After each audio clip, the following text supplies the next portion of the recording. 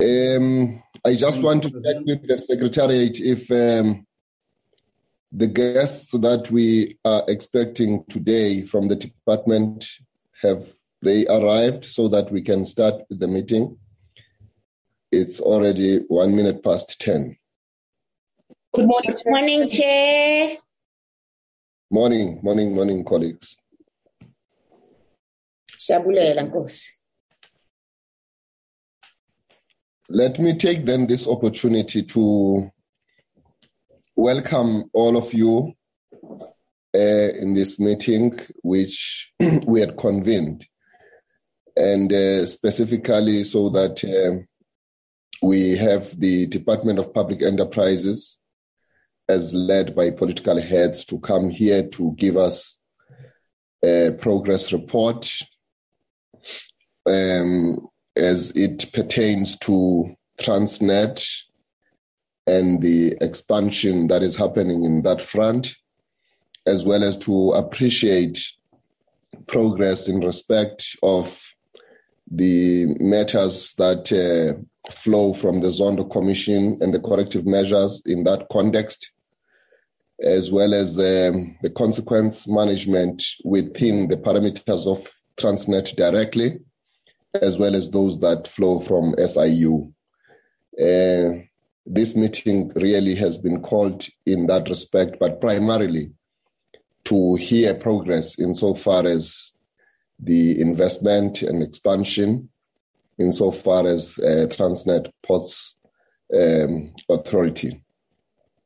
I welcome you, honorable members of the committee, first and foremost, and I wish also to welcome the political heads from public enterprises, as well as their delegation, which includes Transnet Group Chief Executive, as well as the CEO of Transnet Ports Authority and the entire team that comes from there.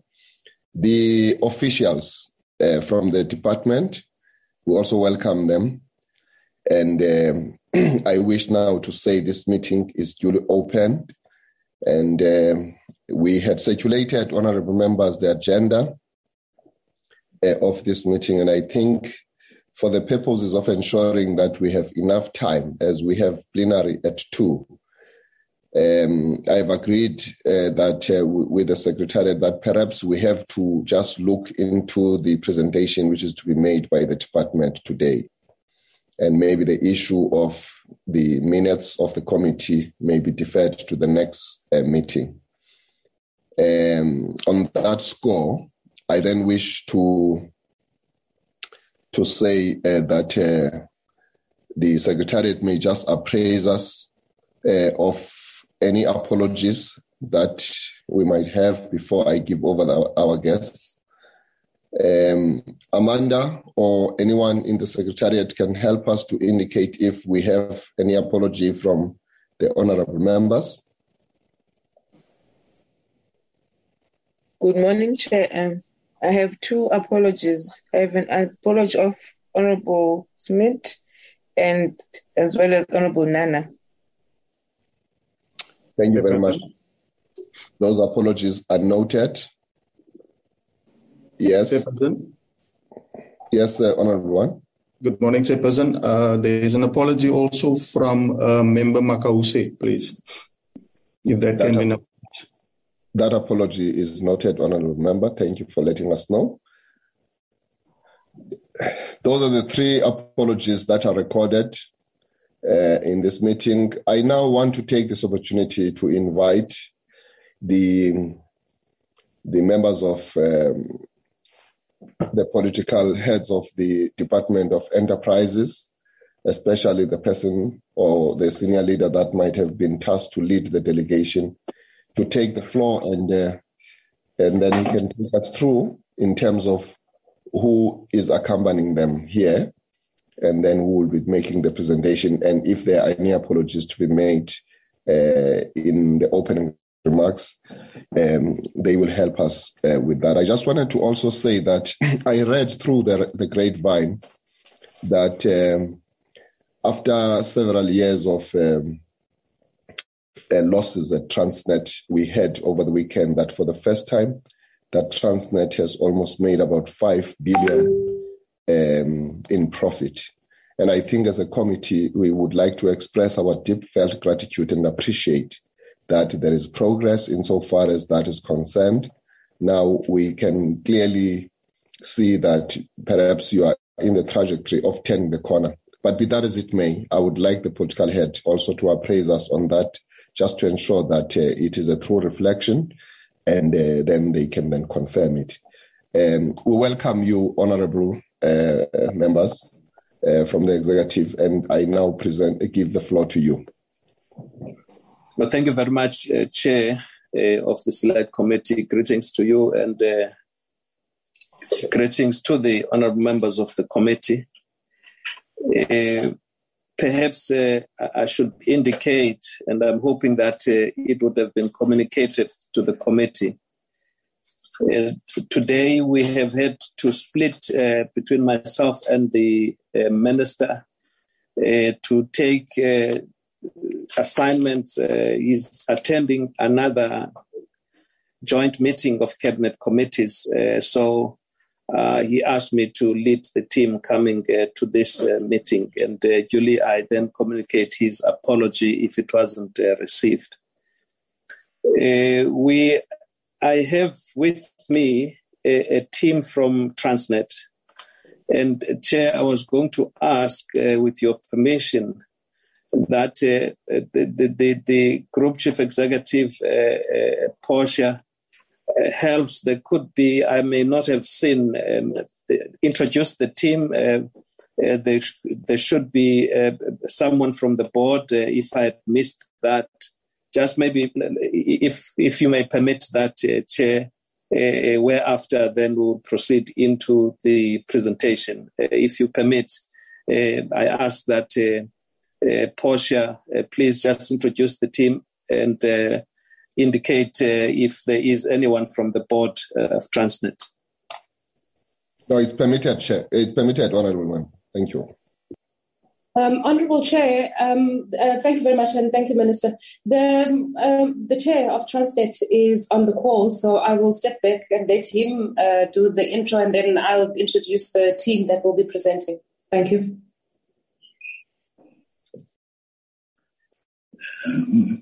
That is also permissible.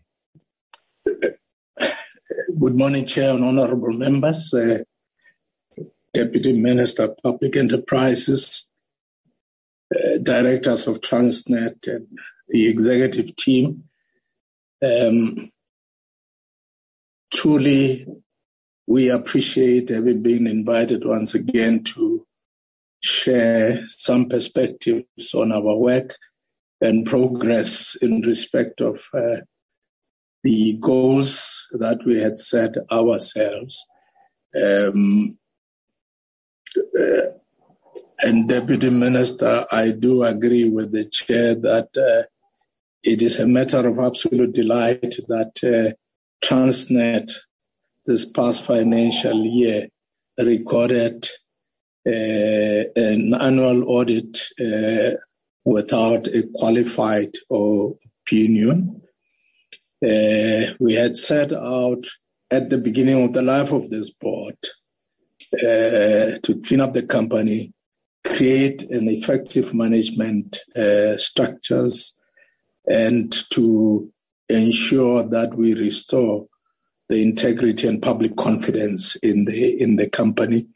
The results that we have achieved have taken us closer to the attainment of that restoration of public confidence, which is part of the responsibility of the Auditor General's of South Africa's goal, as well as that of Transnet. As the board, we will not be talking much, Deputy Minister and Chairperson. I think it's better for us to proceed according to the agenda. We have aligned a couple of executives who will present on the various respects of the agenda. And at the time when Deputy Minister, you are ready to let Transnet, a new chair, Transnet to take over, Portia will then call the relevant executives in turn. Thank you very much. I must say that I have not been well, and I had sent a message that I'm unlikely to be in the meeting, but I felt much better this morning, so I said, no, I'm going to join the meeting. Thank you very much. Over to you, Chairperson and Deputy Minister, and it may well return to Portia. No, thank you, Chairperson of Transnet. Let me now hand over back to the Deputy Minister. Deputy Minister, the floor is yours. No, thank you very much, Chair. We have really welcomed as well the opportunity to come before the committee to really recording in progress. Some of the efforts being made to try and create mobility as well as effectiveness of our logistics arrangements to improve the performance of our economy overall. This has been made even more urgent given the impact of COVID in the global economy.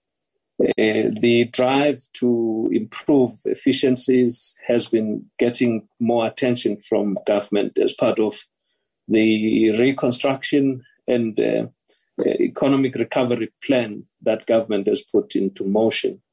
So, Chair, the chair of the board, as the accounting authority for Transnet, has already indicated that they are willing to let the team, led by the executive team, do the presentation, hopefully to really satisfy the desire of the committee to get briefed, updated as to what is taking place. So without wasting time, we may then let Portia and team take the committee through the prepared presentation. Thank you very much, Chair.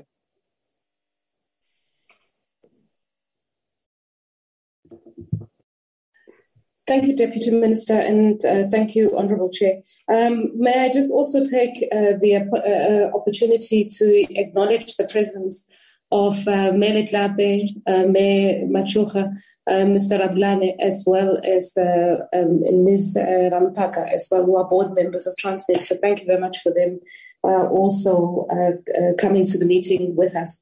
Honourable members, I've got, first of all, let me start with an apology for Ms. Siza Mzimela. She is in Botswana for the roundtable that is taking place, the business roundtable, and it's the President's working visit to Botswana, which is happening tomorrow.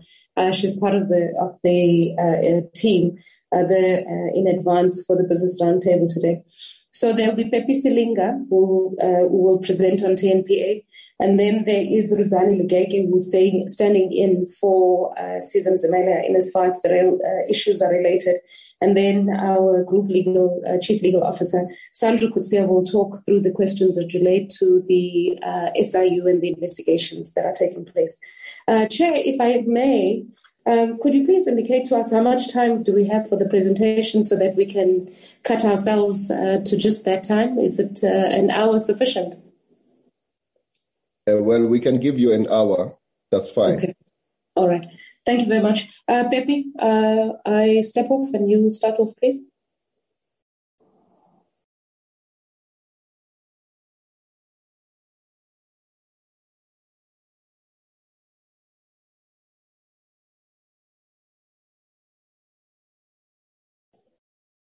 Good morning, Chair.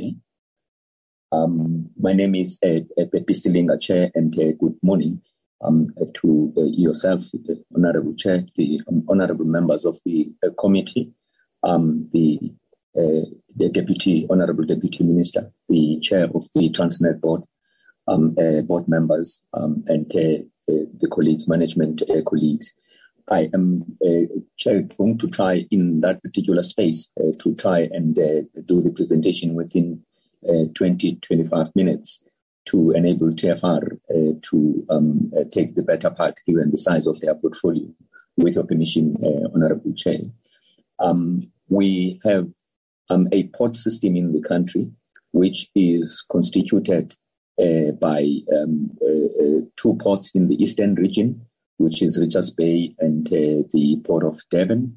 And in the central region, the Port of East London, the port at Ngqura, Port of Ngqura, and the port at Gqeberha, still currently legally known as the Port of Port Elizabeth.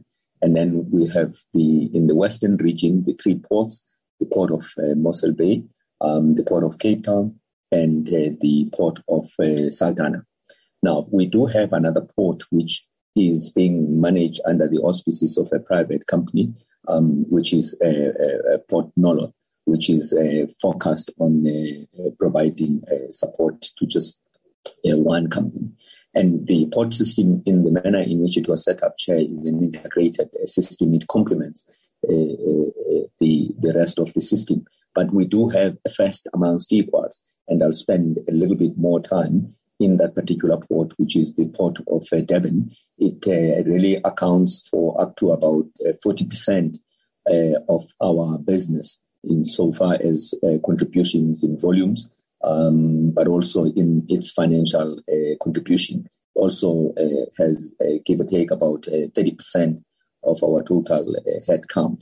It's a significant part, not just in South Africa, but in the continent, having historically been one of the ports sitting at the apex of the port system in the continent.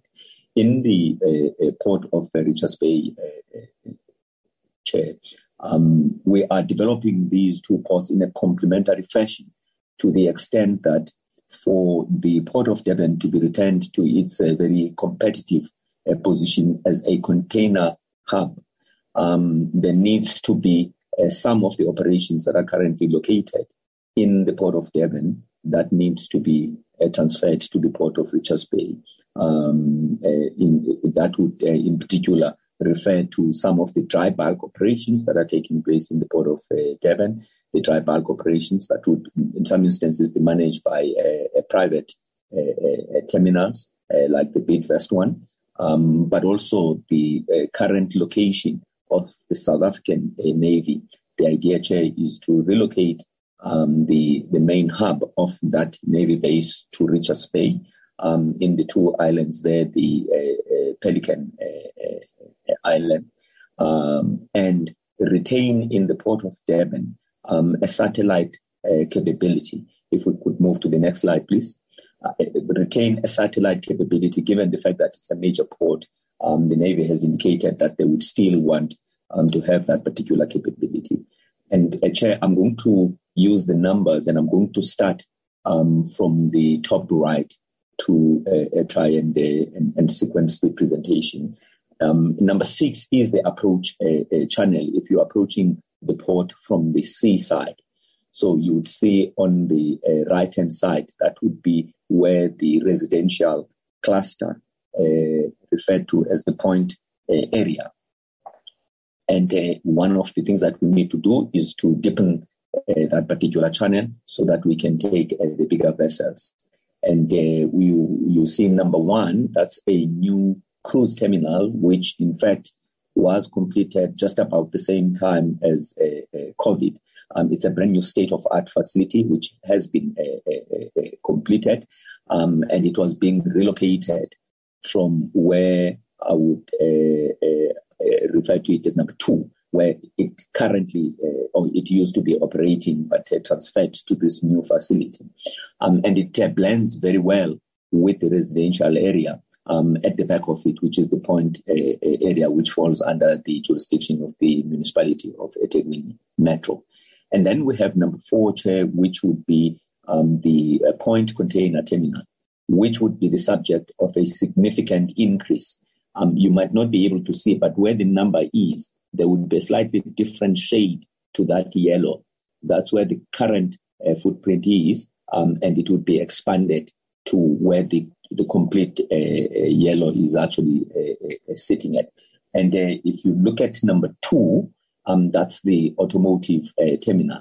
At the moment, you have got different operations there, including the Port of Durban head office, and all of those would actually be put down, and we would be focusing on an automotive terminal. And there are processes that we've had to engage in to seek the permission of Heritage Council because the building falls in that particular corridor. And I would then skip a chair and come back to the channel number 6, and you'd see at number 10, which is on the left-hand side. That is where, which is number 10, that is where the Navy would in fact be relocated to.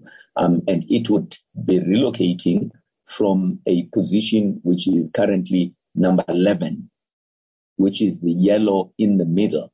So we would relocate number 11 to number 10 as a satellite station, and the bulk of it would then be transferred to the port of Richards Bay. So all of that footprint, Chair, in that yellow line from number 13, number 7, A, and number 11, the idea is to create a complex of a significant container terminal, as well as, if you go to your left across the channel at number 15, which is part of the Maiden Wharf complex, which also would be the subject of a significant development.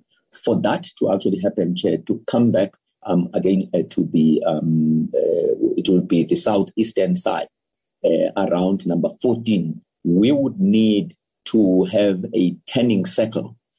This picture is a picture of the desired end state. It is not a picture of how it is as it stands at the moment. We would need to have a turning circle at the end. The vessels would come down that channel from number 6, which is the approach channel, down that channel, 10 at the end, and then come back and be parked in any of those particular beds. And we are currently sitting in a port with a capacity of about 2.9, and the idea is to escalate it to 11.4.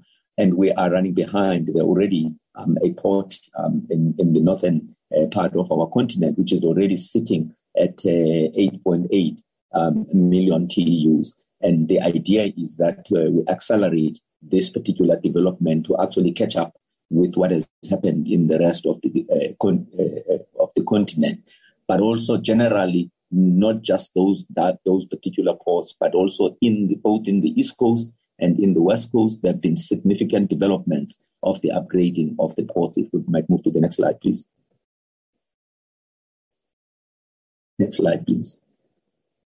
And Chair, I've already spoken. I'm not going to spend too much time having indicated what is in fact intended to actually happen in this particular precinct. This is the precinct of the point terminal. And in respect of these particular precincts, Chair, there have been RFIs that have already gone out.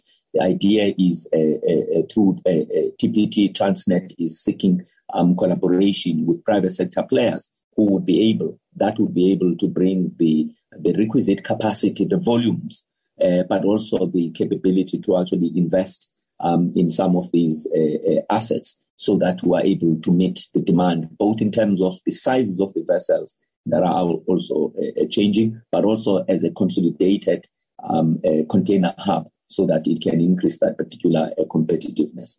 If you look at B, which were pointed on the west side, Chair, that at the moment as it stands is a fresh produce terminal, and that is part of what would be reconfigured to enable a car terminal. You will also see where we have identified a C. That's also part of the relocations that would also take place to ensure that a very efficient auto terminal. The focus on auto terminals, Chair, is that they spend as short a period in the terminal as possible.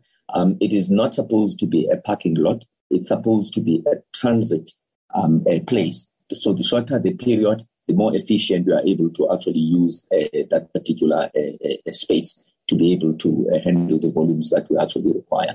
And under demolitions, Chair, I've indicated the ocean building is going to be demolished. Around C, that's where the sheds, the various sheds would also be. We're also going to be demolishing those particular elements. If we might move to the next slide. And one of the things that we've done, Chair, as part of that particular process, we do have a place. The old vehicles the importation of old vehicles is one of those businesses that at the moment, whilst it is in fact part of what is actually being handled, but does not necessarily constitute the most attractive proposition, both in terms of domestic development of the automotive industry. So part of that is to see if that could be in fact accommodated elsewhere so that we can focus on the export products that are produced within the country. And the relocation, as I indicated, Chair, we would relocate the dry bulk, which is a manganese terminal, which is on the entrance side, on the left-hand side, which is the purple color, and the other one is relocation of the Navy, if we can move to that. And all of these are being relocated to Richards Bay. Naturally, there needs to be reconfiguration of Richards Bay, including its capability to accommodate the additional traffic that would, in fact, be visited upon that particular destination as a direct consequence of these particular locations. Next slide. Next slide, please. From a timeline point of view, Chair, all of the expansion programs from a port point of view, the process to undertake that is a prescribed process in terms of the legislation that is in place. We need to develop what is called as the port development framework plans. There are port consultative committees, presentations. These are bodies that are appointed at the instance of the Honorable Minister of Transport. And these are bodies that are constituted by a variety of stakeholders, including industry players themselves, from the shipping agents as well as the shipping liners. And we make presentations to these particular committees. The idea is to ensure that the propositions in terms of the capability of the port is fit for purpose and responds to the industry needs. And ultimately, that goes to a National Port Consultative Committee, after which it makes a recommendation to the Minister of Transport, who then legislates in consultation with the Minister of Public Enterprise. We have been going through this particular process. And as you would imagine, Chair, port planning, like all infrastructure planning, is a very iterative and a consultative process. We've gone through various iterations since October 2020. There's been independent and professional validation with the assistance of the World Bank. They engaged a variety of professional international companies which have got experience in this particular field. And we're pretty comfortable that we've had to, if you like, to shape it in such a way that it actually responds to the user requirements. Insofar as the island view is concerned, which is where I was talking about the channel, Chair, there has had to be extensive consultations, because the original conceptualization would have been to deepen that particular channel, which would have resulted in significant dislocation of a significant portion of the petrochemical industry at Island View. We've since reviewed that particular discussion without adversely impacting on the projected capacity that we are going to be achieving. So there has been extensive consultation with the industry. We've taken their concerns on board. And obviously, not all consents could possibly be taken on board, because it's a question of making choices that would be in the public interest without, if you like, willy-nilly adversely impacting on the private sector interest. If we may go to the next slide. Next slide, please. And so from a time frame point of view, Chair, all of these particular packages are in fact time-bound. As I indicated, that there has already been two RFIs that had actually gone out, and there's a process to migrate towards ultimately conclusion of those particular processes. But from a TNPA side, our principal responsibility is that of a landlord function. Now, a port is a transit area.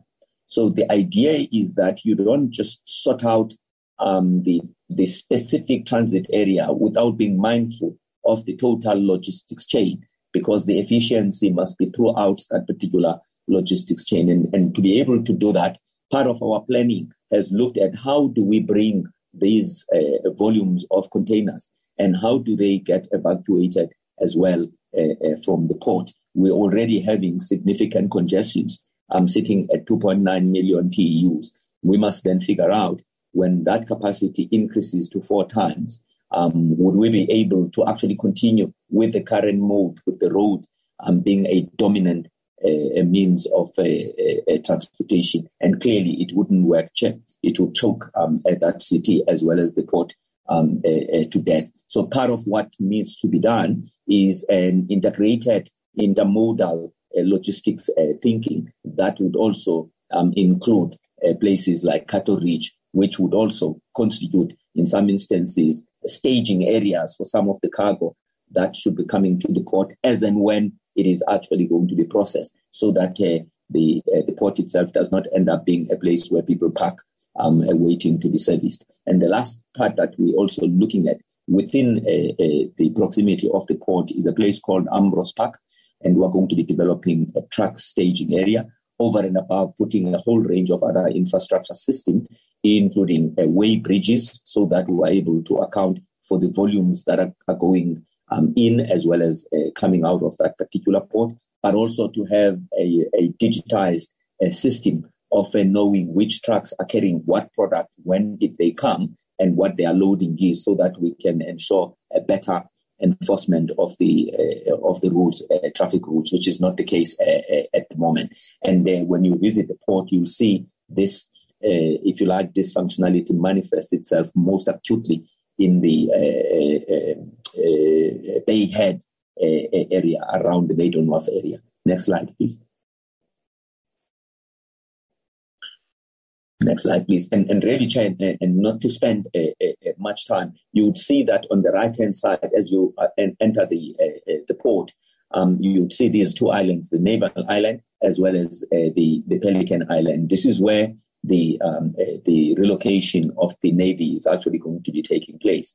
It's a significant one, Chair. Obviously, it is a partnership between ourselves as Transnet, the Department of Defense, or South African National Defence Force, as well as the Department of Public Works. And part of the infrastructure that needs to be developed would be things like synchro lifts, where submarines would actually be lodged in a very safe place, including a refurbishment of some of their particular equipment, but even more importantly, the accommodation of give or take about 1,500 Navy families that would need to be accommodated over there.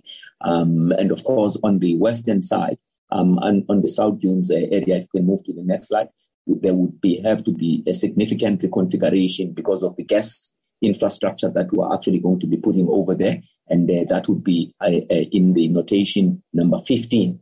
And again, an RFP had actually, RFI had actually gone out. And that process is proceeding, Chair, for the appointment of a company that would actually develop and operate that particular asset.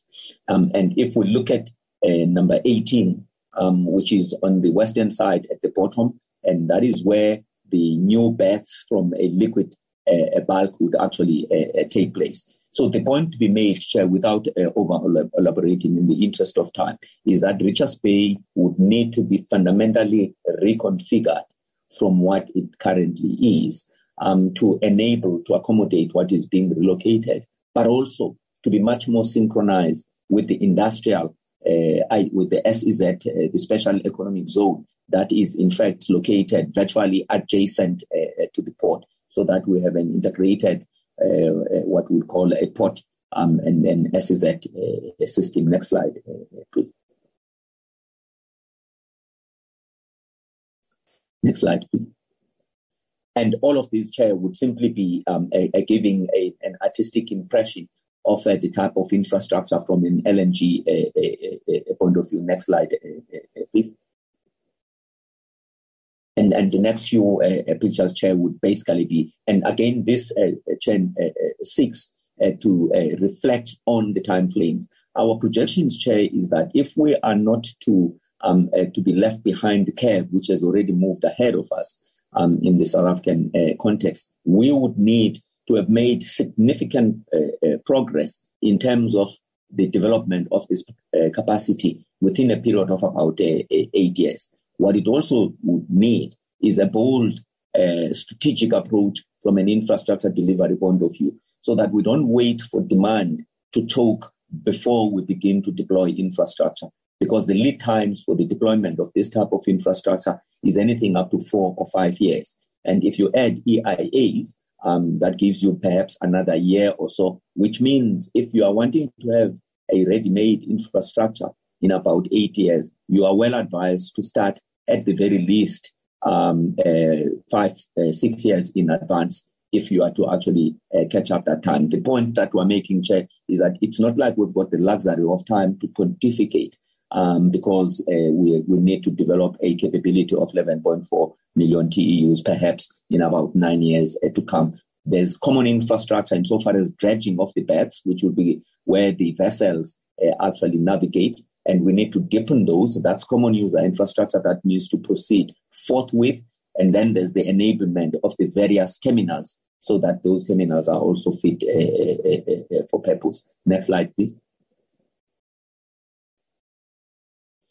Again, in the consolidation of all of these particular programs, because it's a consolidated, integrated program, what we've simply done in this particular slide, Chair, is to put those together, given the interlinkages.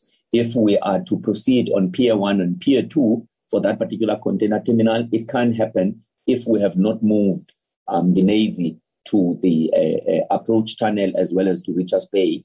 But what means that then the activity in Richards Bay is a preceding activity that should precede the relocation of the consolidation of the container terminals in Pier 1 and Pier 2. And we sought to demonstrate those particular linkages in this particular presentation. Next slide, Chair.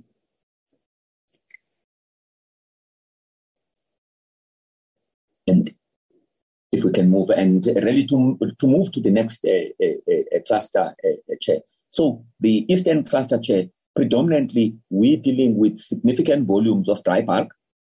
We're having an energy cluster in that particular area insofar as the petrochemical industry is concerned, as well as the gas is concerned. And then we have the container consolidation, Chair, around the port of Durban. You also have a significant automotive export program that actually takes place through that particular cluster as the crow flies 400 kilometers from one of our dominant automotive cluster in the Gauteng region. And in the central region, which is constituted by these 3 ports, if we might move to the next slide, please, and we'll really roughly speak relatively very quickly, starting with the East London, if I might start with the East London, East London, Richards Bay, Mossel Bay, as well as Saldanha, are 4 ports at the moment that are not making a profit.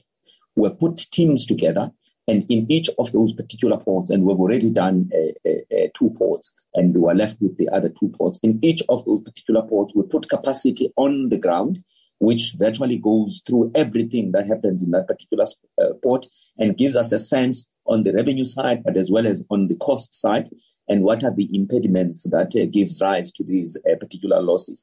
And one of the things that's becoming apparent, which is a transversal issue, is the availability of mobile equipment. This mobile equipment would be the tugs, the boats that will actually need the functionality of the ship repair yards, which whilst they are small in the bigger scheme of the bigger ports, but in the smaller ports actually play a significant role. And we are developing transversal programs that would ensure that these particular ports, at the very latest by September in the next financial year, they've actually broken even though we're still chasing the end of this particular financial year. So we've got a program-wide acquisition of marine equipment.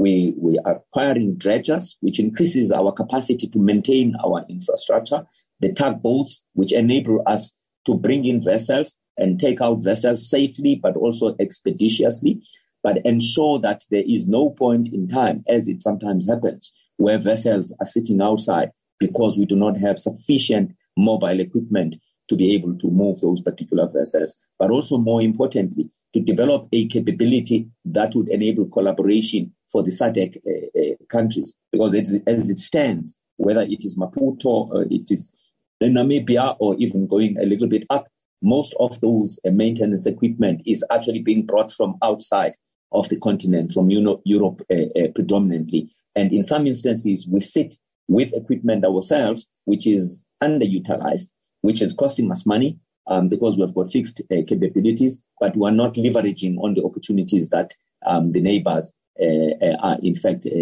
affording us. Insofar as East London is concerned, there would be a greater focus on ensuring, one, that the dry docks that are there, the boat building facility is in fact going to be fully utilized. There are already programs, and some of the tugs that would have been maintained in Durban are in the process of actually being brought to East London to increase the utilization of those.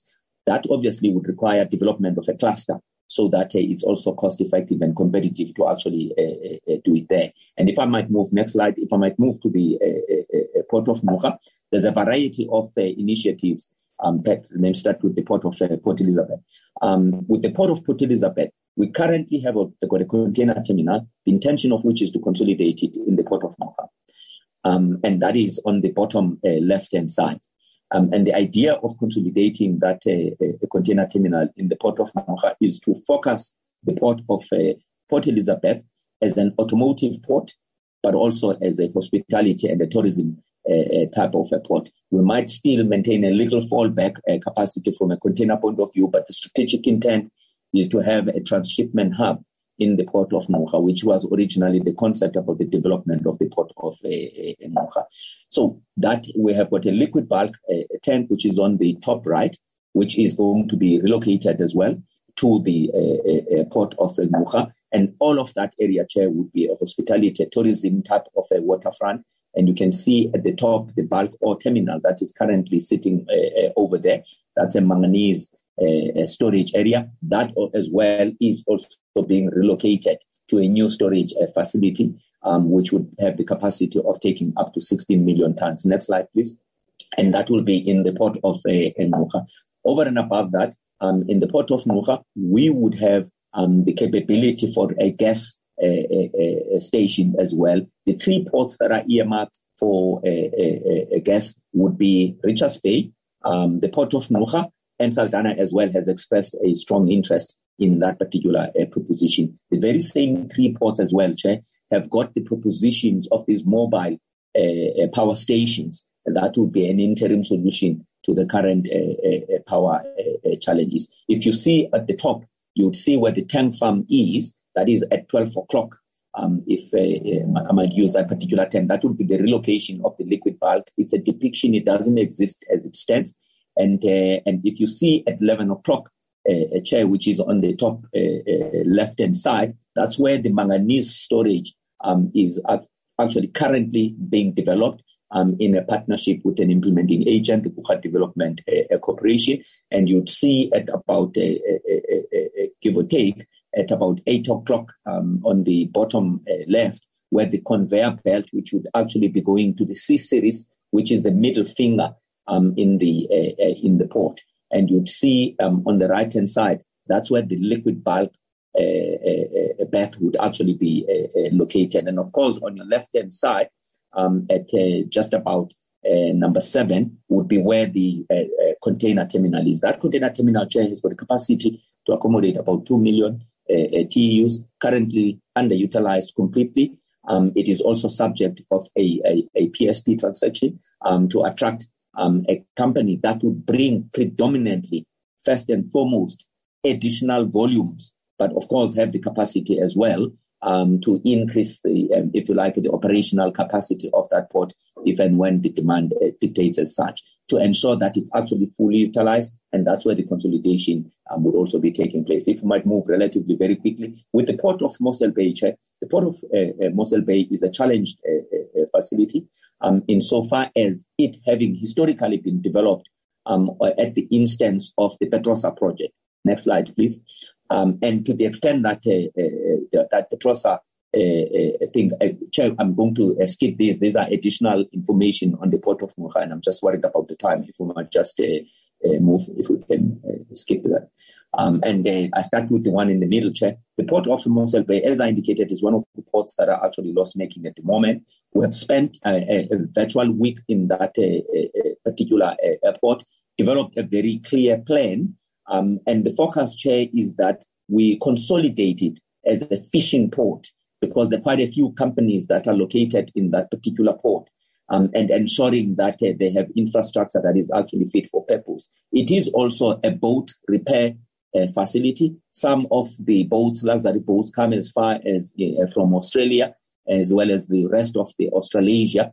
And part of it is to refurbish the type of infrastructure that is there, some of which it is very, very old, make it much more modern, enable it to dock much bigger vessels.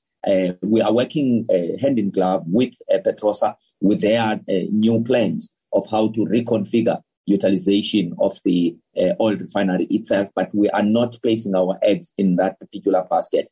So there's a major reconfiguration about focusing on the hospitality side, on the tourism side of that particular port, whilst at the same time servicing some of the clients that are currently using the port of Mossel Bay. We're having to go back to the drawing board insofar as this particular port, so that we can think creatively as to how best to make sure that it's actually going to wash its face.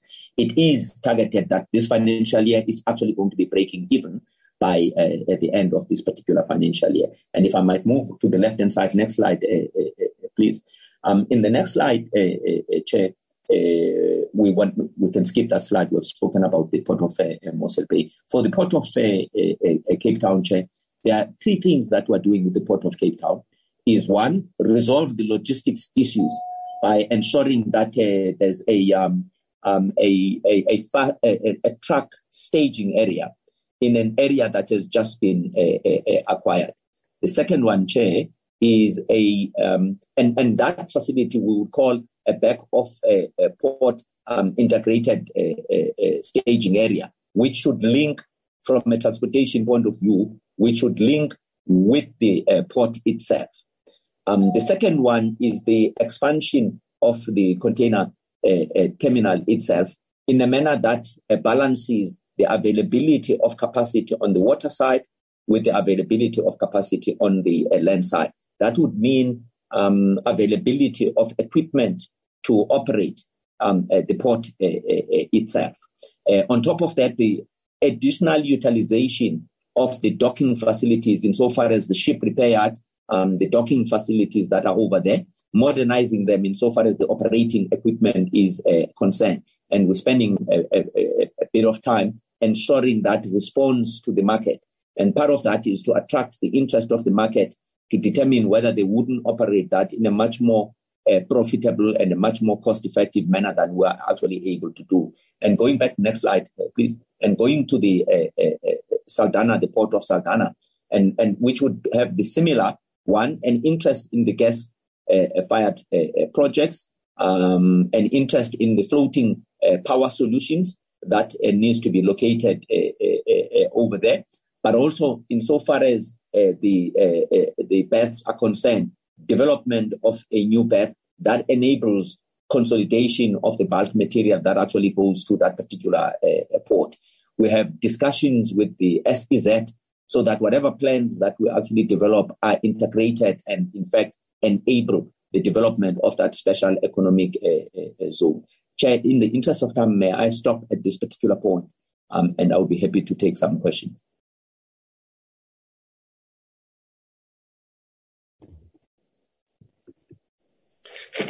No, thank you, Ndade Silinga.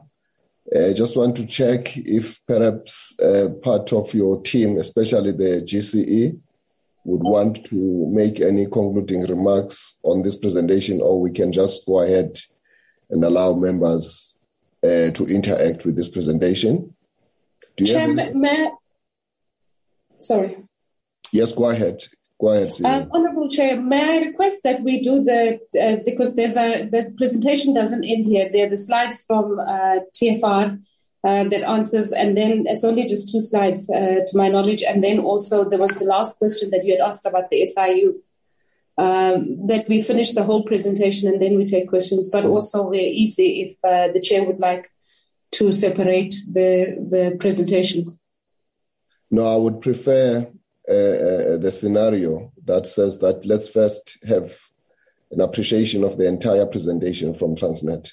Thank you. So please go ahead and complete your presentation. Thank you. Thank you, Honourable Member. Okay. Okay. Thank you, Pusha, and good morning to the chair and all protocol observed. I'll just go straight into the presentation. Can I just get confirmation that I'm audible? Yes, you are. Okay, thank you. Thank you.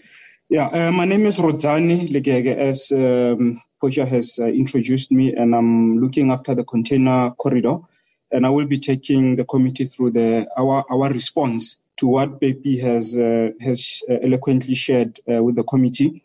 We can go to the next slide. I think what is key is that given the numbers that BP has shared, it's only fair to indicate that the success of the growth of the port rides quite heavily on rail being efficient and being able to mass evacuate the port. Our mandate, is very clear in terms of we need to make sure that we keep the port fluid. We need to make sure that the port keeps efficiency in terms of how it handles the vessels. So we need to make sure by mass evacuating the port, we then are able to allow them to do what they need to do. So that is really our key role. And I think what is also important is the fact that this line that goes from Durban all the way to Johannesburg basically connects the two biggest contributors to the GDP, which is Gauteng at number 1 and KZN at number 2. So it is a very, very important line, and I think you will see as I continue with the presentation. So our numbers are literally based on the 11.3 TEUs that BP has shared, moving from a 2.9, that is the current now. And we've also then taken, out the transshipment, which is about 40%, and then we basically are working on a 6.8 million TEU number, which, as BP has indicated, the big line share of that, which is 5.6 million TEUs, must be mass evacuated by rail. So, and really changing the current scenario now, where you find that actually road is the dominant player in that market, and we then need to change that to rail to really make sure that we are able to make South Africa work from an economic point of view. So you will see that 5.6 million TEUs of that will be handled by rail, and only the balance of that will be handled by road, and for obvious reasons. So. However, there's a couple of dependencies that we need to look at for us to be able to do that. I think the first one is, of course, the configuration of the port rail terminal capacity. It needs to be increased to ensure that we are then able to handle all of those TEUs. The other part as well is the port complex. I'm going to share a map, which is after this slide, which clearly shows how are we going to respond to all those key parts that PP has shared. How are we responding to rail? Because, as we said, mass evacuation of those key areas must be done by rail to make sure that this whole expansion is quite a viable thing for South Africa. But also, point number 3 is the spatial analysis. What we also understand is that, the port is within the city. Right, and we need to ensure that when we do our planning, eThekwini comes into the picture to make sure that when they do their road analysis, they also take into consideration, the role that we play as rail. They made it very clear that their numbers are also based on about almost 80% of the containers going by rail. So rail becomes very, very key and pivotal to the success of the project. But of course, one most important thing is really the essence or the issue of funding. So how do we then also ensure that the funding for rail is also taken into consideration. And in this case, we start talking about, how do we bring in, i.e. eThekwini, as an example, as part of the funding. Because our view is that, you will see when Pepe spoke about the mass evacuation into back of port facilities, and that rail connectivity, it is rail connectivities that is helping the city to deal with the issue of congestion. So our view is very simple that, we also need to bring in the city, instead of spending money on road, they then need to spend money on, ensuring that the connectivity of rail to those facilities is seamless. And also we then start talking about the government funding as well, to say what model can we introduce to make sure that, this very important strategic line from Durban all the way to Durban, from Durban all the way to Johannesburg is well funded, and we are able to increase efficiency on this particular line to handle all of this, 11.3 million TEUs. But also lastly is the issue of the third party slot sales. It is something that we are implementing on this particular corridor. It will definitely bring positive spin-offs, and it is also an element that we need to take into consideration. But also, having said that, there's also dependencies that we need to look into, which is the rail infrastructure, our handling capacity. As I said, for us to be able to handle this, our rail capacity needs to be configured well. There's a lot of lines that are within the Durban precinct, but it's a question of how do we position those to make sure that we deal with this mass evacuation, which I will share more in details in the next slide. And then also the issue of back of port facilities. I've shared this briefly to say there is currently now about 60% of the containers that are coming off the vessels, are packed and unpacked within the Durban area. So which simply means that only 40% will then go onto the long haul going into the Johannesburg area. But what you find is that what is being unpacked and packed within Durban area also goes by todd liners. So that's also something that we need to deal with to ensure that the rail facility is efficient to take that market back from road to rail. But the connectivity within the city, we need to be serving, the South Basin, which is, the old Durban port. That's what we are envisaging that could come in handy. The Bayhead terminal as well is there to handle what is within the city. But to handle what is in the north, we're also looking at the likes of Dube Trade Port. And then we're also in the west, we're looking at Catorage as an area where we are able to handle all of these containers that will be coming out. Then the next part as well is the mainline slots capacity. Currently now, one big issue that we've been having is the erosion of slots due to issues of vandalism and theft that has been happening on the line. So we need to solve for that problem of how do we deal with issues of theft and vandalism that is really crippling our infrastructure. Because without that infrastructure, we then are not able to respond to what the port is putting on the table. So it's a very, very important part that we need to solve for. The good part that I guess came out of the floods, recent floods that we've had, is that at least by the time we are done with rehabilitation, it will be able to increase our current slot capacity to something that is better before the floods, which is, I think, is a good thing. The other part is that we need to, of course, look at the changing of the operating model. The current operating model that we are running is not going to suffice to handle and respond to the 11.3 million TEUs, so that we are working on.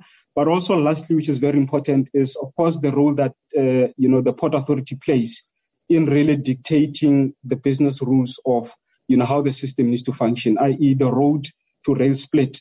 They are, of course, as an authority, are able to then make those determinations in terms of how much of that we need to take. And I just want to bring your attention to the slides that the bar graph that is there at the bottom, which clearly shows the current, which is the 8 trains that we're currently running, and we need to be ramping up to 84 trains. So clearly, we do have plans in terms of how are we going to ramp up. Currently, our slot capacity, our max slot capacity currently now, we're sitting at 47 slots.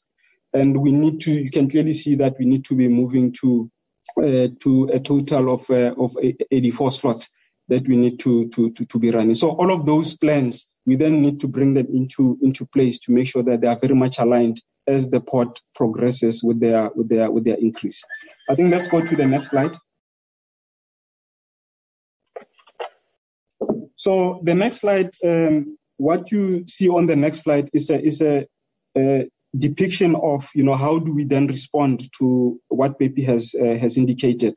And you'll clearly see on your right-hand side there, where he spoke about the point precinct, that there will be containers and there will be also auto in that space. We've worked out the numbers that we need to be running 90% of everything that goes in that space needs to go by rail.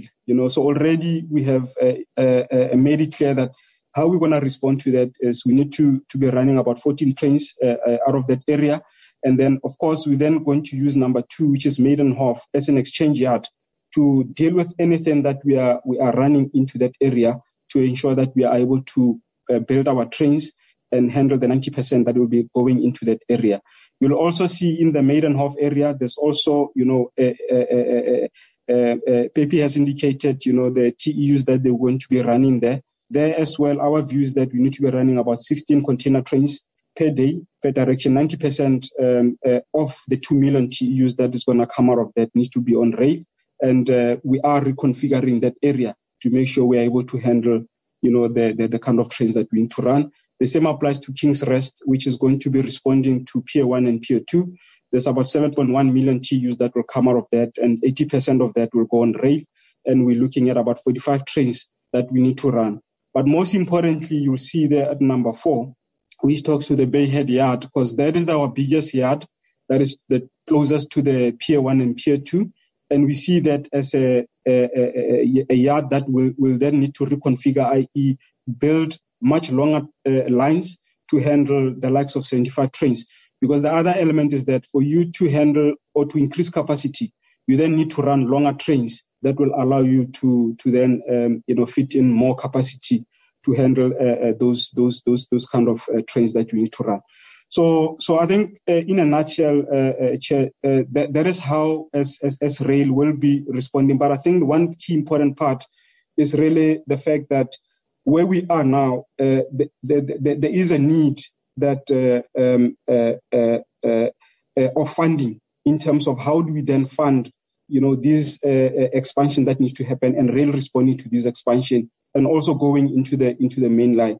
That is one big contention that we need to be dealing with. We're engaging also the city to ensure that, especially within the city, as we are creating these connectivities to the different areas, they are also able to come to the party to ensure that we are able to respond well to the expansion of the port. Let me pause here, Chair. Thank you. Okay, thank you, Rosani. Rosani, by the way, what is your surname? My surname is Ligege, Ligege. Thank you very much. Let's have the last aspect of the presentation as it talks to...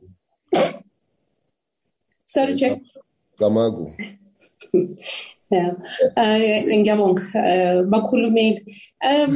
Sandra, can you please present the last section on the SIU investigations, please? Maybe if you can also just, because our hour is nearly finished.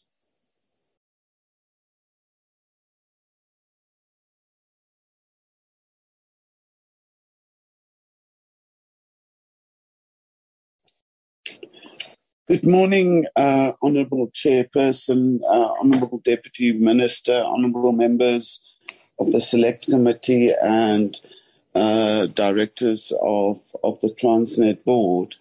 I will be taking you through the progress update with regard to the matters that we are collaborating with the SIU in terms of investigations, with particular focus on the status of matters completed, matters ongoing, and the extent to which referrals had been made, criminal cases had been opened, and referrals had been made in terms of the, the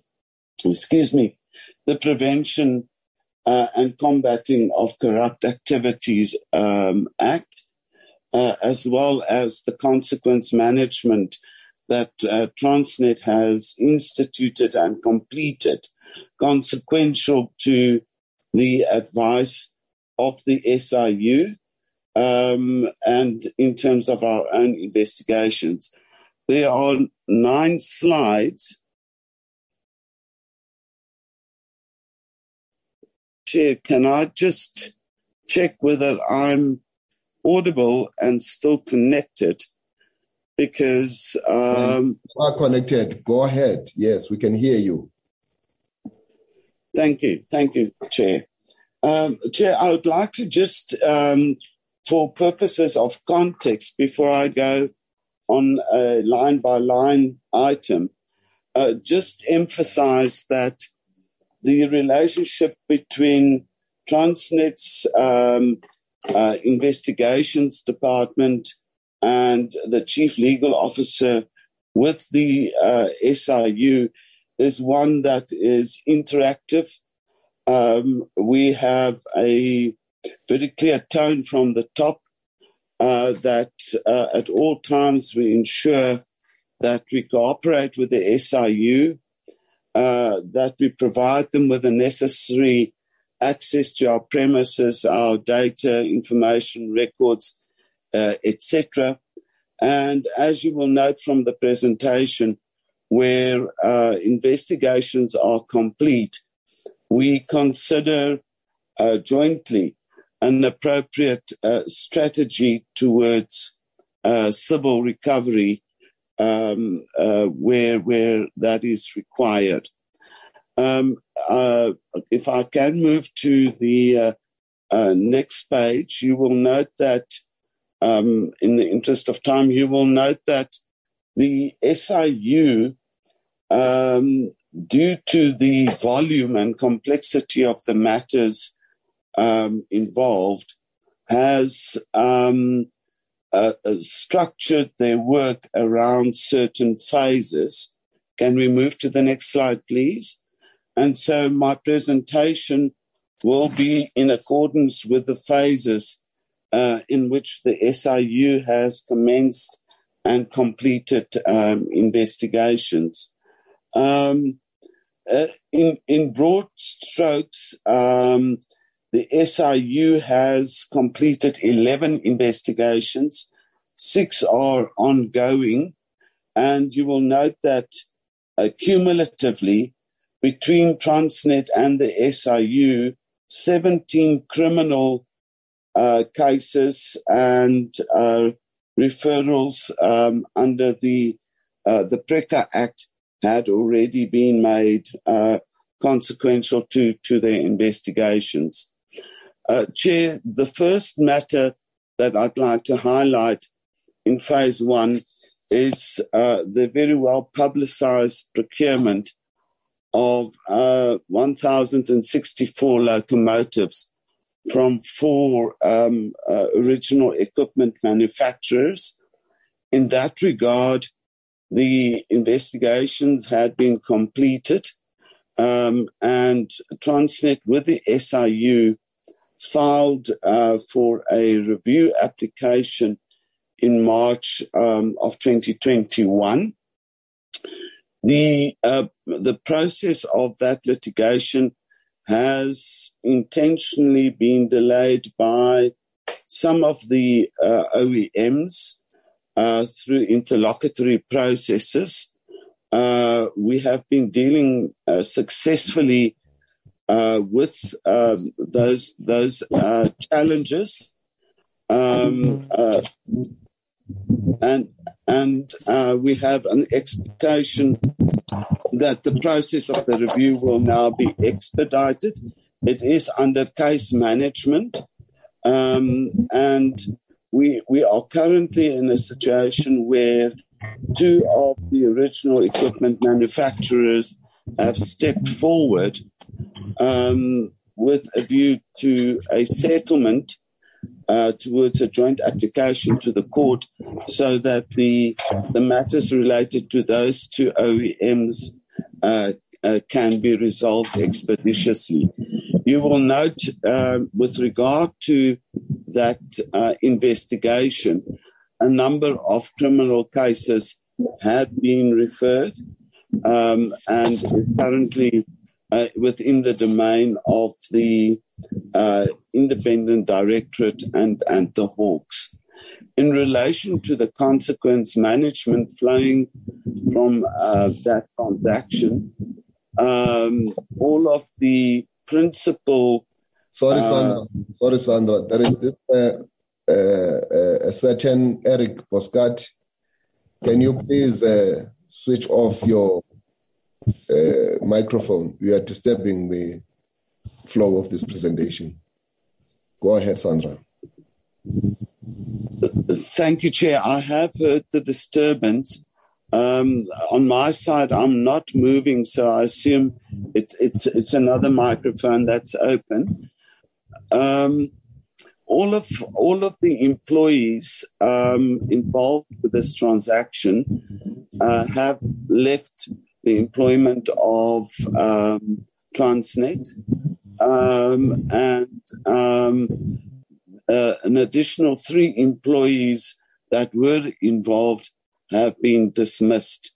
So from a end-to-end perspective, the matter is in court, consequence management has been executed, and criminal prosecution is expected to flow from that particular investigation. The next investigation or focus area relates to the relocation of manufacturing activities from in respect of 2 OEMs from Kuduspoort or from Gauteng, the Gauteng depot, to KZN. This matter, the investigation's also been completed. It's very much folded into focus area 1 in terms of litigation, and both criminal and civil referrals had been made in that regard. The consequence management aspect then equally applies to phase or focus area 2 of phase 1. The third focus area relates to the appointment of transaction advisors. There are multiple of transaction advisor appointments being investigated. This process is still ongoing at the SIU. Criminal cases have been filed in respect of one of the advisory appointments made, i.e. in relation to McKinsey. We've already reached a settlement, and the employees involved in this matter also had already resigned from Transnet. Other transaction advisory appointments that are under investigation still by the SIU include the appointment of Regiments and Trillion. Transnet has instituted civil recovery actions against those companies, as well as the employees involved in those transactions. Can we move to the next slide, please? Focus area 4, phase 1, Chair, relates to an appointment tender related to the automation of services. The investigation by the SIU is complete. The evidence available indicated that there were no procurement irregularities, and consequently there were no referrals to the Independent Directorate or the South African Police Services, and no consequence management followed from that particular investigation. Can we move to the next slide? The phase one, there are a certain number of the SIU investigations that are particularly focused on matters, transactions occurring in the KZN region. And so when we refer to focus areas KZN, those matters are being investigated by investigators focusing on that province itself. The first matter in that regard is the roll-on, roll-off tender. The investigation is complete, and the SIU found no evidence to support the allegations made. However, there were certain recommendations with regard to systemic improvements on the Transnet side. Those had been given a tender to, but as you will note, there are no referrals to the ID SAPs, nor consequence management flowing from that investigation. The second KZN matter relates to the reconstruction, deepening and lengthening of the Durban container terminal berths. The investigation is complete, and the SIU has concluded that the award of the tender was indeed flawed. The SIU has, on its own, identified opportunities for civil recovery and has served application papers in the SIU Special Tribunal. The SIU has also made referrals both to the National Prosecuting Authority and the SIDB with regard to breaches of legislative prescript. So we are awaiting the papers from the SIU to make out a case for further disciplinary referrals. The protocol ordinarily followed with the completion of a case by the SIU is that they would address correspondence to the chairperson of the board with specific recommendations on be that systemic improvements or disciplinary action to be taken. We are awaiting that. The KZN 3 matter relates to the new multi-product pipeline. The investigation is complete, and criminal charges have been referred by the SIU to the NPA. The official, from a consequence management perspective, the official involved has been dismissed, and the SIU, working with Transnet, have obtained a preservation order against the particular official and the service provider, and we received judgment in favor of the SIU and Transnet, and we are in the process of attaching assets to monetize. The assets to date that have been attached amount to 20 or presented a value of 26 million rand to date. Well,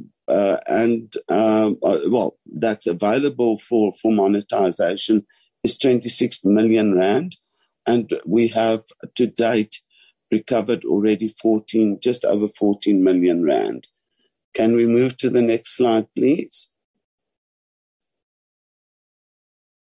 KZN matter number 4, actually 4 and 5 relate to tenders for the acquisition of cranes. The investigation has been completed by the SIU We have not yet received the report of the SIU, but we have been advised that there were material irregularities in the procurement process, and that there is an opportunity for civil recovery. The SIU has briefed a council in the matter to determine the reasonable prospects of success to review and set aside the award of this tender and recover damages. Similarly, in relation to these tenders, the SIU in KZN 5 have also determined that there were certain supply development obligations and aspects of the contract that were either not completed or overstated. We have not yet received any referrals for disciplinary action, but I might mention that one of the original equipment manufacturers involved in these tenders have stepped forward with an offer of restorative justice, as we call it, to make amends with regard to any overpayments and benefits that they had received, because the delivery under these contracts have already been completed. We are engaging with the OEM and the SIU towards a settlement whereby justice is restored to Transnet. With regard to KZN 6, the pipelines investigation, this has also been completed. However,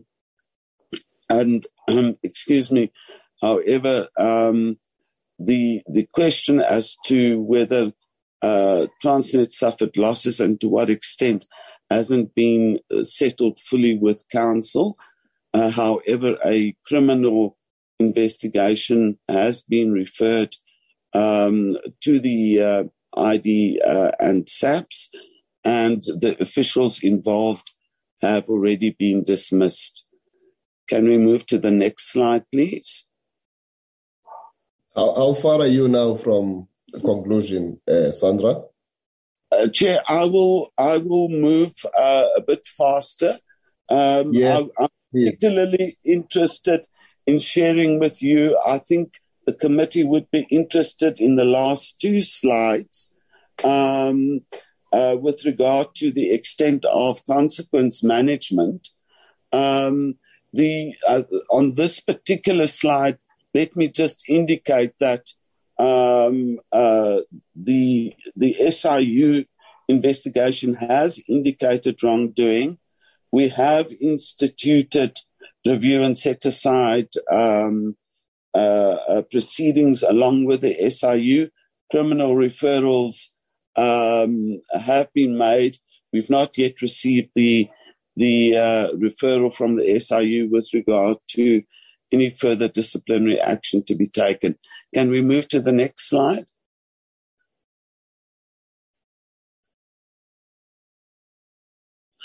Chair, on the following slide, you will note that investigations by the SIU is still ongoing, and so we haven't yet instituted civil action, nor have we received referrals for disciplinary action. However, Transnet has made certain referrals under PRECA and criminal complaints with the South African Police. It relates to contracts with software solutions, maintenance and report support, reliability support services, and the conduct of officials in awarding certain contracts in that regard. If we can move to the next slide, please. Chair, again, on this slide with regard to, and these are the phase 2 investigations, you will appreciate most of them are not yet complete. The one completed investigation relates to the wagon performance optimization. The SIU have found evidence towards irregular procurement processes, and possible disciplinary processes are recommended, have been recommended against a Transnet official, but that official has since resigned. I'm not going to focus on the other areas that are still ongoing. With regard to the property matter, which is a very recent matter related to fraud and corruption in procurement, it is very current, and actions are being taken, disciplinary actions are being taken, and there are also civil recoveries underway. Can we move to the next slide? I'm giving you now 3 minutes to conclude your presentation. Chair, thank you very much, and that's very generous. Chair, you will note, and I'm not going to go line by line, let me work rather in summary. You will note that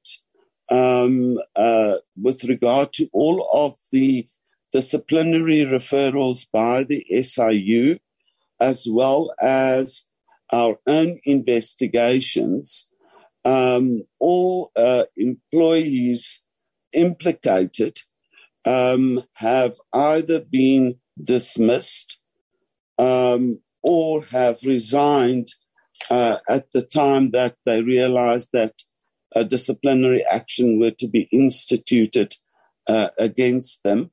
The next slide essentially covers the same. I can indicate to you that the total amount of employees dismissed consequential to these investigations are 11 employees. You will also note from the 2 slides that the individuals dismissed or who voluntarily resigned at the commencement of disciplinary action are senior executives or managers within the organization. Chair, I will then close at that point for questions. Honourable Chair, just so that's in closing, because we are finished, but if you go to slide number 33, so it is clear, where we reference board members, it refers to former board members of Transnet, not the current board. We would appreciate it if that was recorded as such, please, and we will make sure to make the edit so that it is clear. Thank you very much, Chair. Honourable members, we're done.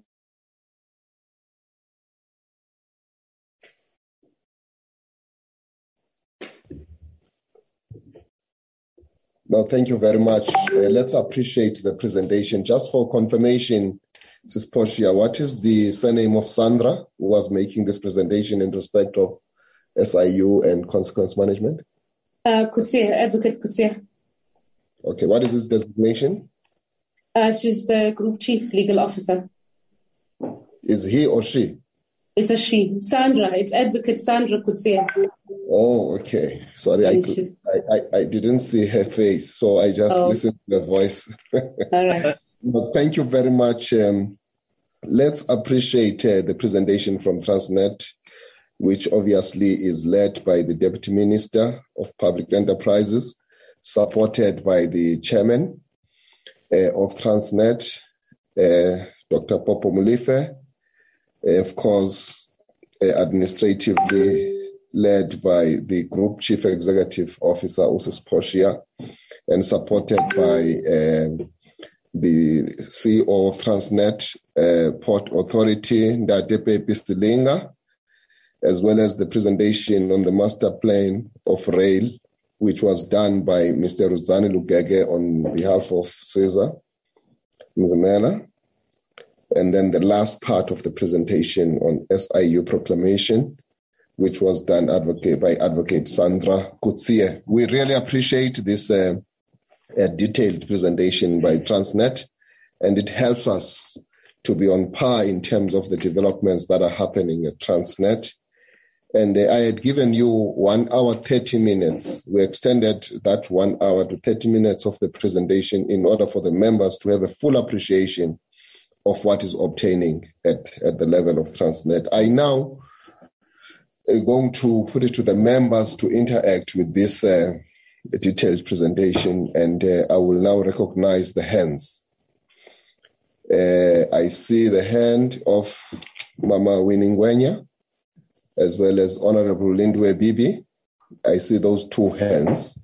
The Secretariat will help me, or the Honorable Arnolds. Those are the three hands that I have, Honorable members. In that order, Honorable Ngwenya, we'll start with you. Thanks very much, Chairperson. Chair, let me take this opportunity to welcome the presentation from the Transnet. Honorable Chairperson, I have the following questions. During the SONA of 2022, President Ramaphosa mentioned that our economy cannot grow without efficient ports and railways. In terms of the measures to expand capacity in freight and ports. Chair, I wanted to check to what extent has Transnet responded to the important issue raised by President Ramaphosa, such as improving operation efficiency through procuring additional equipment and many others. The second question, Chair, I want to check what is the update on developing partnership with private sector in order to address cable theft and vandalism on the Front Rail network. This was also raised by the President during SONA. Can we get an update, please, Chairperson? I want to check also how many of your ports have international terminal operators to assist Transnet to have direct link to key trading partners. Lastly, Chairperson, on SIU investigation phase 1, how many of those employees responsible on phase 1, focus area 1 and 3, have left Transnet employment? And what is the conviction rate of those employees who were criminally charged? I thank you, Chairperson, for the opportunity to participate in this meeting. Ngiyabonga. Thank you, Mangwenya Bongatina, for that number of questions, which are quite very constructive. I now hand over to Honorable Lindwe Bibi. Over to you, Mama.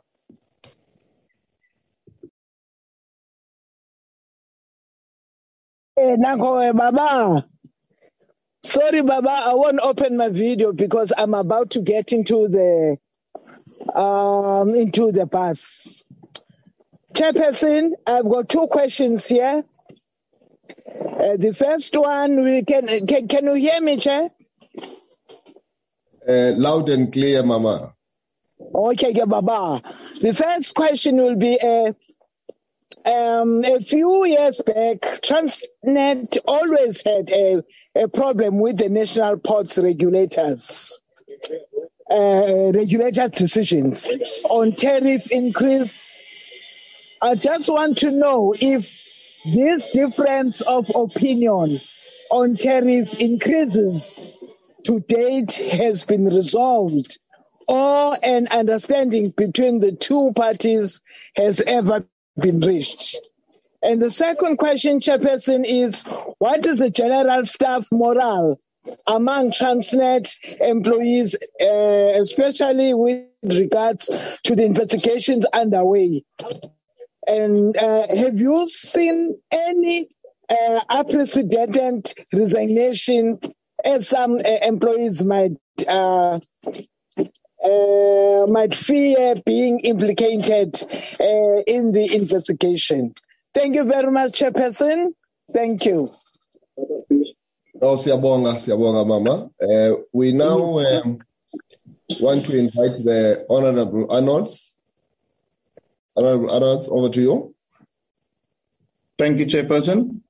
Chairperson, we just again want to remind Transnet of their responsibility for a safe, effective and economically efficient functioning of our national port system, which we are well aware that is in dire need of changes. And there is a need for massive structural changes due to the old infrastructure that dated back since the 1960s. But just, Chairperson, in terms of Richards Bay, pre-feasible study that was completed, can we just get an update or progress in terms of the engagement, the stakeholder engagement, if that is happening, and how far that engagement, which is very important in terms of the whole project. Then, Chairperson, the Port of Cape Town, the challenges or the issues at the port in terms of the fast track truck staging project. I just want to check, Chairperson, in terms of the impact of the project. When are we going to see a real impact in terms of the fast track truck staging project? Especially in the Port of Cape Town and then also in some of the others. Then, Chairperson, we have heard now about the 17 cases of investigation, 11 that was completed and the 6 that is still ongoing. But, Chairperson, on the presentation, phase 2, KZN3, new multi-product pipeline. There is mention made in terms of the recovery of 14 million.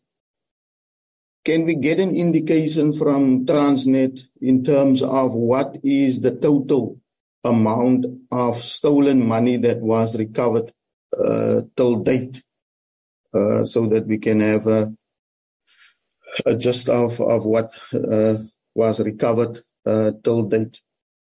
Then, Chairperson, we want to find out if there is still outstanding disciplinary matters, and if, how many are they that is still outstanding till date.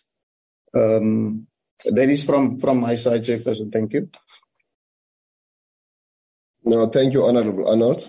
And we now want to give the opportunity to the Honorable Tebogo Modise. Honorable Modise, the floor is yours.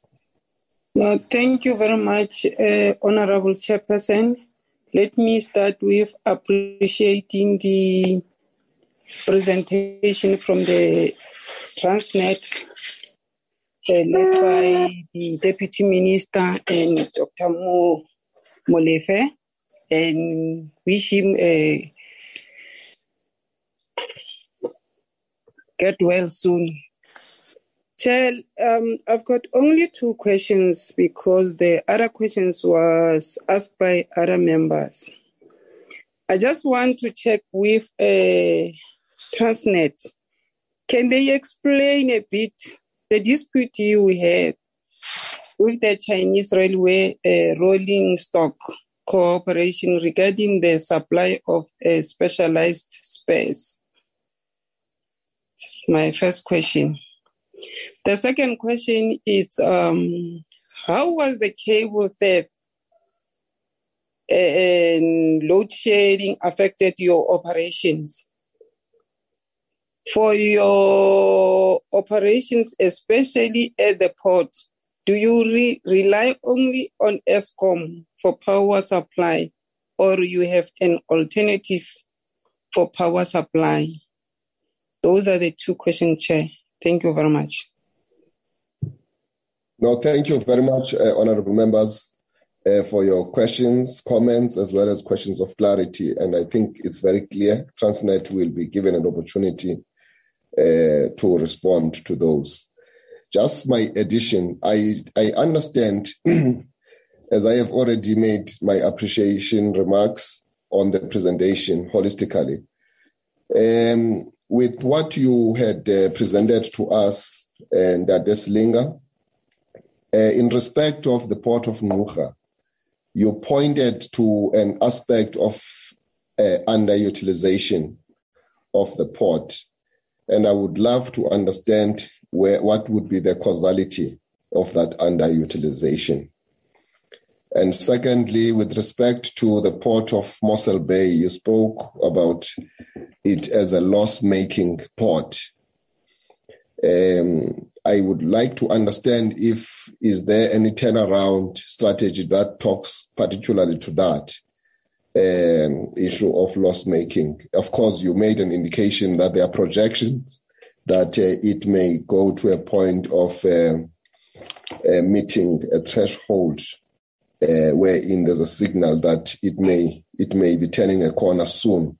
But I want to understand that is happening by chance, or there is a turnaround strategy in place in respect of that. Then my third question is in respect of the fact that N3 between Durban and Johannesburg is quite a very busy road, especially with trucks. It is oversubscribed, the road itself. Now, I want to understand, with the new investment and the new development which is happening there, is it going to ease the pressure? And there was also an issue that there was to be a station which was meant to sort all the containers somewhere, so that you don't have a situation where a container that is destined for the Eastern Cape, it has to come first to City Deep in Johannesburg before it actually goes to its final destination. So I want to understand the relationship between City Deep as well as the new arrangement in Cato Ridge and the other park that you mentioned, if these are to help us to ease the pressure on the N3, which is so oversubscribed. And then lastly, I believe that perhaps it would help us to have an understanding of the magnitude of the capital investment which is being made towards this expansion of the ports in the country. Roughly, what are we talking about in terms of money? The extent to which, how many rands in billions are we going to be spending in this respect? And the other side to that is the fact that the works are in full swing. Given the three challenges that we have as a country, I want to understand if there are any new opportunities of employment, and it would be great, perhaps, if you can give us an indication that a great amount of people are going to get opportunity for employment, and already maybe some people have been employed in this new development. I will end it at that. I think I am happy with the progress which is being made in terms of the SIU cases, as well as the consequent management which is taking place within the internal processes of Transnet. We are now going to give you an opportunity to respond to all the questions of clarity, as well as the comments which have been made by the members. And once again, thank you for that presentation. We hand over back to you. I don't know whether, Deputy Minister, you would like to have a first bite, or you will just give Transnet executives the honor of dealing with these questions, and perhaps maybe the chair, if he's still in the platform. Over to you. we'll hear from you as to how you want to approach the response. No, thank you, Chair. You read my mind. I think it is to the board and the team to take the questions that have been raised. They can proceed without imposing. I think maybe the chair of the board could speak last after they've dealt with the questions. But I think they can deal with the issues. Thank you, Chair. Okay, thank you, DM. Sis Portia, let's give you the opportunity then to direct us as to how you're going to be responding to this. Thank you. Thank you very much, Honourable Chair, and thank you for really great questions, actually, from everyone. So I have quite a team, and I'd really like the core respondents, please, on our side, to be the presenters. But I've also asked the CEO of TPT, Jabu Mdagi, to also join. With regards to Honourable Ngwena's question around improving, and also please, Transnet people, when you're answering the questions, could you switch on your camera, please? With regards to improving operational efficiency, Jabu, if you can just talk very briefly around the initiatives that we are undertaking in terms of port operations to drive efficiency. And Ruzani, you'll talk about the cable theft. Ruzani, if I may, if you, Honourable Chair, if you could also, because that's almost linked with the question from Honourable Modise, which asked about the impact of cable theft and load shedding on operations. If he can just answer, cover that question as well at the same time. Maybe if you could, when you come back with your answers, also get back to that question around utilities, in particular, the plans that we have for own provision of water as well as electricity as our contribution to helping with the shortages that are in the economy. Maybe can we just start that way? And then Sandra, you'll come in if you can pick up on the ones that are related to investigations and disciplinary processes, please. Jabu? Thank you, Portia. With regard to the first questions of the port operations, sorry, am I visible? The areas that... No, we don't see, we just see white. I don't know. Oh, yeah, now you are. Okay, no, thank you very much. Yeah, the areas that we are focusing on to improve the efficiencies within the terminal operations, first of all, is the availability of the equipment. One of the questions was with regard to the equipment. There is a lot of work that we are doing and we've done to get the equipment back into operation, as well as doing the refurbishment, as well also the ongoing process of procuring a new equipment for the port. We've seen improvement with regard to that. The second one is we're touching with the people. We have initiated a number of initiatives basically to get the people switched on and motivated, which talks to the morale that was an issue that was raised by one of the speakers.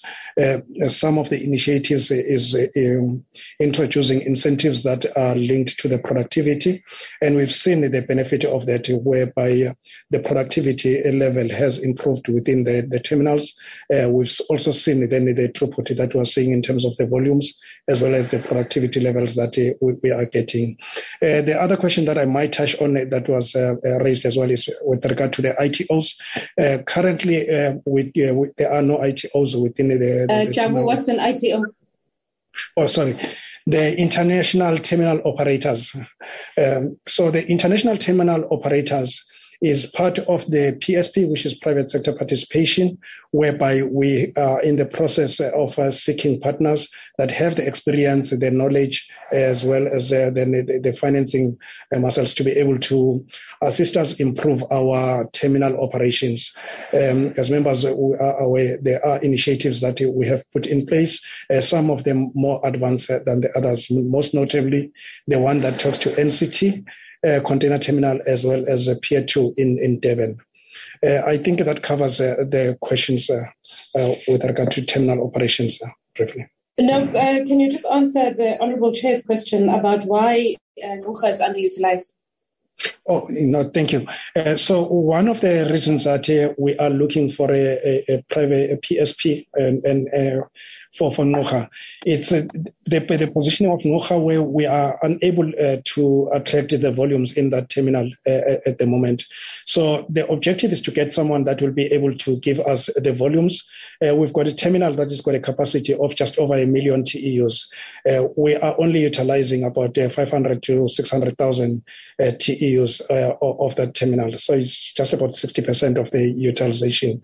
With the PSP, the intention then is that you will get someone, once you get the vessels that are coming to NCT, you get the volumes that you require, whether it's transshipment or also the containers that are within the Eastern Cape can then start being directed to NCT instead of some of the traffic being directed to Durban and Cape Town as it is currently happening at this stage. Thank you.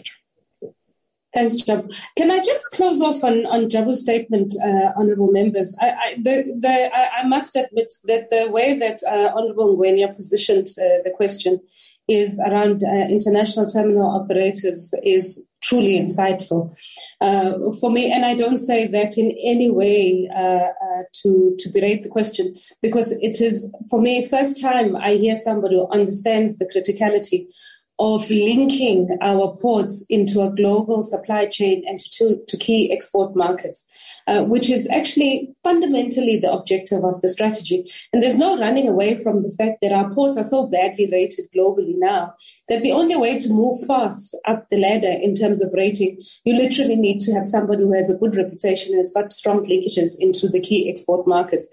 But I also want to come back to the Ngqura point around its underutilization. An important point that Jabu makes is that if there were a big industrial base in the Eastern Cape, and that's why it's crucial that between Buffalo City, Gqeberha, and all of those areas which actually have installed industrial capacity, that grows fast, you would have actually naturally had cargo which would have moved in that direction. And by the scale of the economic activity, it would have meant that the ports in the Eastern Cape would have been used fundamentally as ports that receive cargo for use in that economic area. The container Ngqura as a transshipment hub is really important for enabling the full development of CDC, the industrial zone at the back.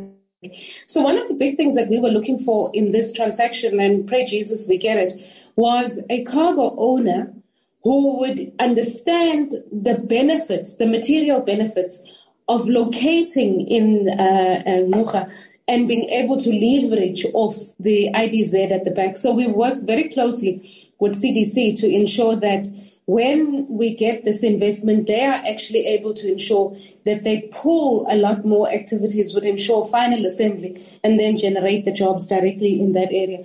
Sorry for taking a lot more time on that. Ruzani, can you come back on the cable theft and cover all of the issues that are directly related to TFR, please? Okay, thanks. Let me just, Okay. Thanks, Portia.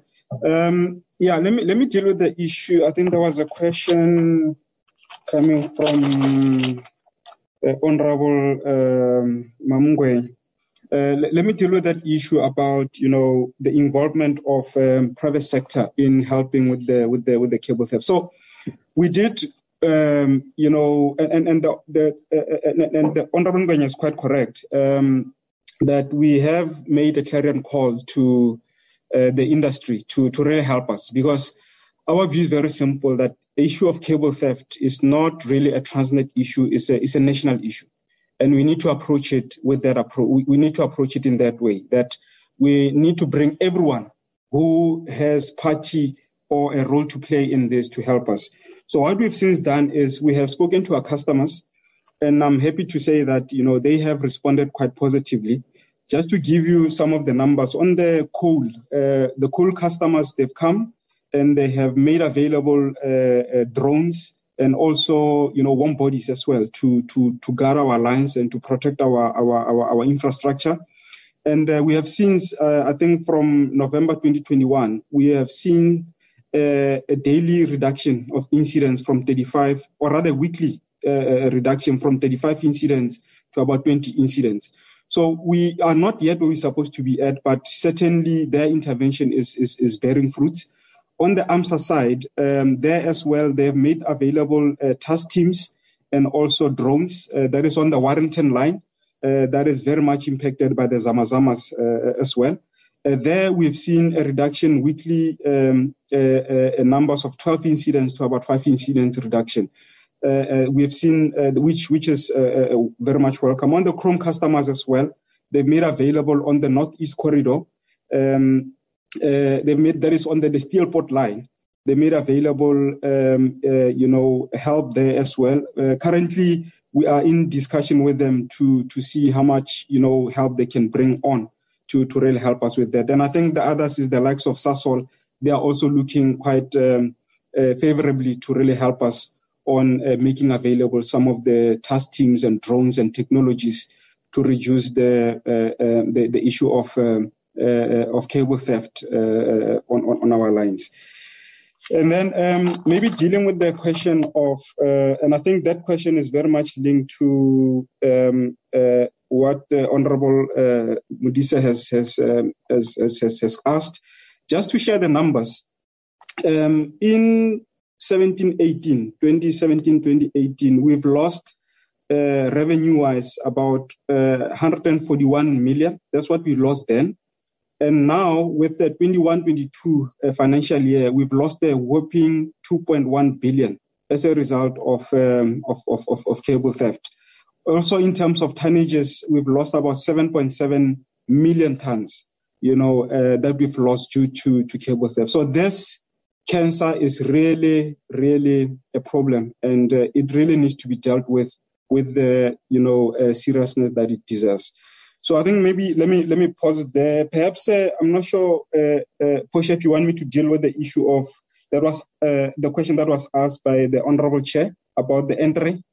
Yes, please do, and okay. Also the Cato Ridge and all of those hubs. Correct. Yeah. So Honourable Chair, you're correct. So a logistics system, everything does not start and end at the port.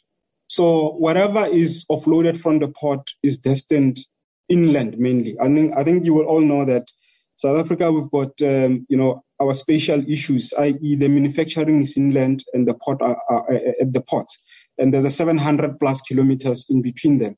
And we need to sort out for that. So not only rail, yes, big portion of it, but you then need to create what we call back of port facilities, i.e. Cato Ridge is one of them. And the way we want to approach it, you will recall, Chair, when I started off that our mandate as rail is to enable the port. So as long as the port is fluid and they're able to handle more vessels, we are just a conduit to make sure that the port is able to function well. So the back of port facilities play a very critical role. So Cato Ridge is one of them where we are able to hold, so we don't need to send all containers at the same time at the port. You hold them at Cato Ridge and you only send what is necessary to go onto the vessel. So it's more like a just-in-time that you send to the vessels so that you don't have containers crowding the port precinct, as an example. But also coming inland as well. We are currently in the process of investigating, what other hubs do we need to have? Yes, where City Deep is currently, is within the city, and there's a lot of issues. So we are looking at what is it that we can do to have a Cato Ridge equivalent on the Gauteng side to then be able to handle all of these. Then from there, you then use that the hub and spoke process where you consolidate them at that hub, and then you then take them to different destinations, i.e. You've mentioned the issue of PE and other destinations as well. That's what we are looking at. And all of those two key facilities will then create sort of like a pressure releaser in the system. And by so doing, you then are able to run much more efficiently, and you're able to move more traffic off-road onto the rail, which is what we're looking for. Let me just pause there, Portia. Thanks, Ruzani. Honourable members, I mean, the move towards having Durban as a hub port for South Africa, able to take those super large container vessels. One strategic reason why that's important is that when you look at the trends globally, these super vessels only stop at ports, at certain ports around the world, and not just everywhere, which have the capability to accept them. What is important for us as South Africa in Durban is that if with the development of Durban as one of those receiving ports, it means that we become part of the global network of these vessels and the shipping lines. Just to illustrate the importance of it, you would have seen in the media last year in particular, we've seen slightly less of it this year, and they call it omissions when they write, is that the liners will come and they omit certain ports. They just omit them because they don't see real value in stopping there, because they're not large volumes that have to be deposited in those ports. So they bypass. So in last year, we had situations where we were completely bypassed as South Africa, completely. And that's despite the fact that our economy is one of the biggest economies on the continent. So the opportunity that arises, I want to link it up to the honourable member's question, which was around de-stuffing, because that's what it's called, is that you get a container that comes into Durban, you rail it up to City Deep, you de-stuff in City Deep, and then you send it back into the smaller markets where it would be going to. A lot of the de-stuffing currently of containers that come in Durban happens actually fundamentally in Durban. And then the rest of the cargo would come up to Gauteng. But what you would like to do going forward is that you have most of the containers dumped, offloaded in Durban. Then you have what is called a milk run, the small vessels that would then come and take the containers that are meant for some East African country, which would run from South Africa to that port, Maputo or wherever else. Another vessel comes in, picks up some of the cargo there, takes it around Ruga, West Coast, or wherever it might be going to in some of the countries. Now, that's a genuine new growth area. It creates an opportunity for us to start looking seriously at registering some vessel shipping liners, smaller ones, that would be able to run this milk service. It takes away the need to then go to Gauteng to drop back into the Eastern Cape, because then you'd be able to use this service to deliver cargo in smaller batches to these other ports. But the development of Durban as a hub port is absolutely crucial for us to see that happen. There's already such services, by the way, that run in South Africa. There's a shipping line, I think it's called MKV or MV, something like that, which does this milk run along the port. Sandra, can I ask you to deal with the ones that relate to disciplinaries, and then Pepe, because the rest of the other questions are fundamentally about the port system and investments that you can run with those. But can I just start on the morale of staff with regards to investigations?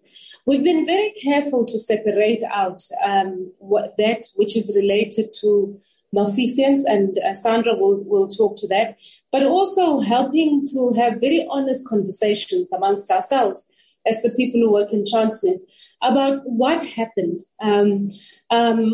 Why were people able to abuse the system? Why were those who kept quiet? Why did they keep quiet? Because they did keep quiet, some of them. What is it in the culture, in the makeup of the organization that disempowered in such a fundamental and profound fashion?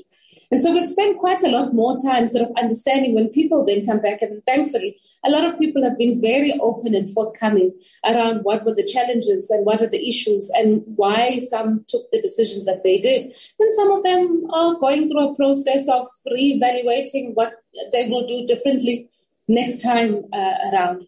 And so you'll find that we have tried to pick up as many of those lessons as we possibly can into Transnet, into a new culture that we're building, so that actually in future you are able to have processes and systems for people to be able to lift a finger and say, no, I'm not participating in this, or to be protected to act in line with conscience sometimes, but also to be able to indicate that this is not proper, but also by cleaning up the rules and the governance system so that there's actually a lot more fundamentally individual accountability, because one of the things that had happened in Transnet is to avoid, to ensure that I'm able to take an action which is protected. I force the committee to make the fundamental recommendations, which is in line. And the committee, once the committee recommends, nobody writes whether it was unanimous or what percentage. It just, the committee recommended.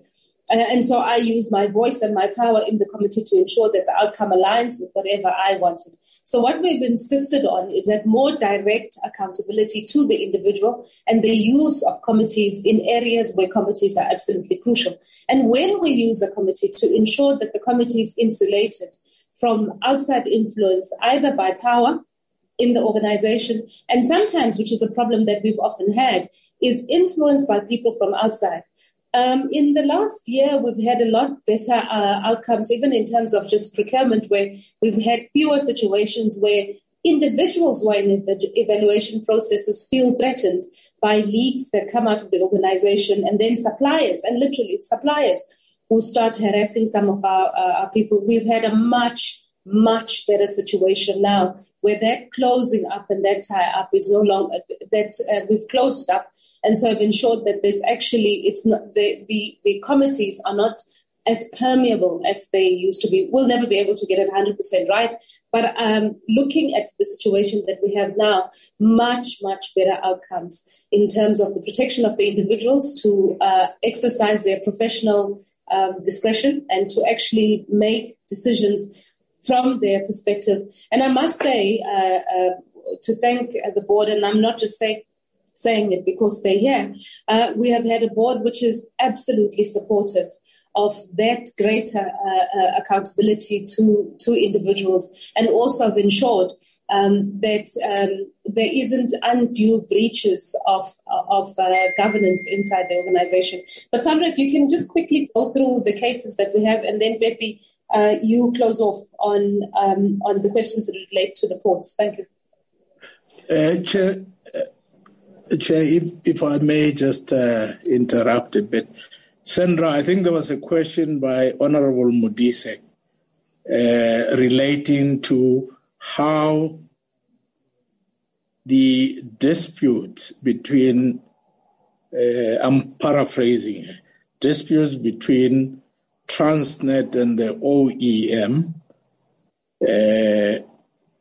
and the consequential shortage of spare parts have impacted on TFR, on our operation.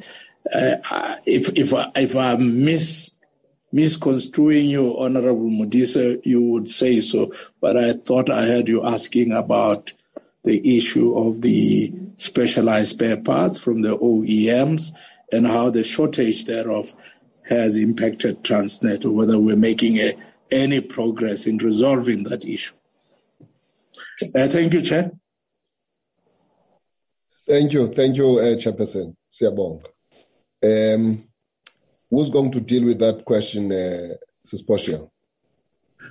Sandra will deal with it, Chairperson, because she's been tackling all of those matters, because it is interlinked to the review application that we have in court and some of the side negotiations that are taking and our plans to improve.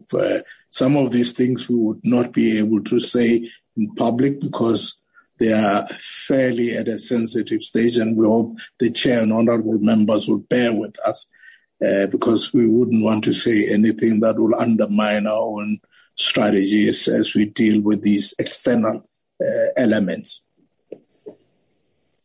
No, thank you. Advocate Coetzee, over to you. Can I just sensitize everyone in this meeting that actually this meeting is being broadcast live. So it's important that you do switch on your videos and also name your gadgets correctly for the full appreciation of your name and surname. Sometimes that helps. SABC just sent me a text message now to make that indication that they don't want to present people with the wrong names and surnames. Over to you, Advocate Coetzee. Thank you, Honourable Chairperson. And just again, it is Sandra Coetzee, Group Chief Legal Officer. I want to start by just supplementing what the Group Chief Executive had indicated with regard to the matter of, or the question around fear and disciplinary action. In addition, what we had done is structurally to separate investigations from consequence management. And there was a particular reason for that. It is to introduce checks and balances so as to avoid that the function of investigation does not become an intimidatory tool. The approach that we take is once the findings of an investigation has been completed, to interrogate the findings, to ensure that they are conclusive, that there is clear evidence of malfeasance, and to ensure that our charge sheets represent specifics of malfeasance. So to that extent, the possibility or the potential of an investigatory function becoming a tool of intimidation, I think, has been diminished.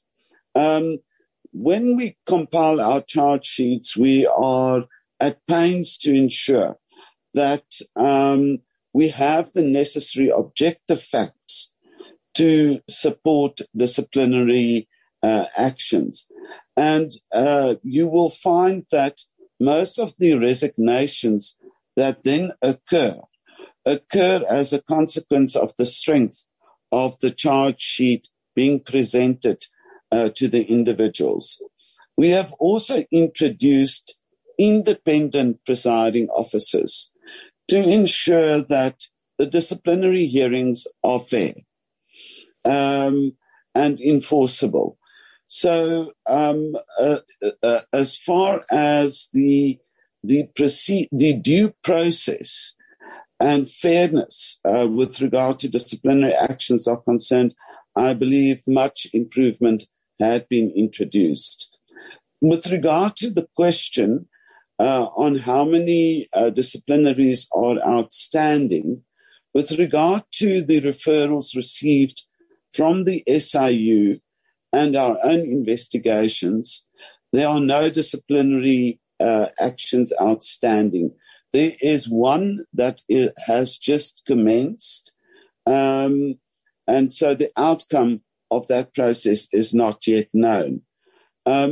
I will speak to the matter of the KZN case involving the multi-purpose pipeline, and the question with regard to how much can be recovered and how much has been recovered.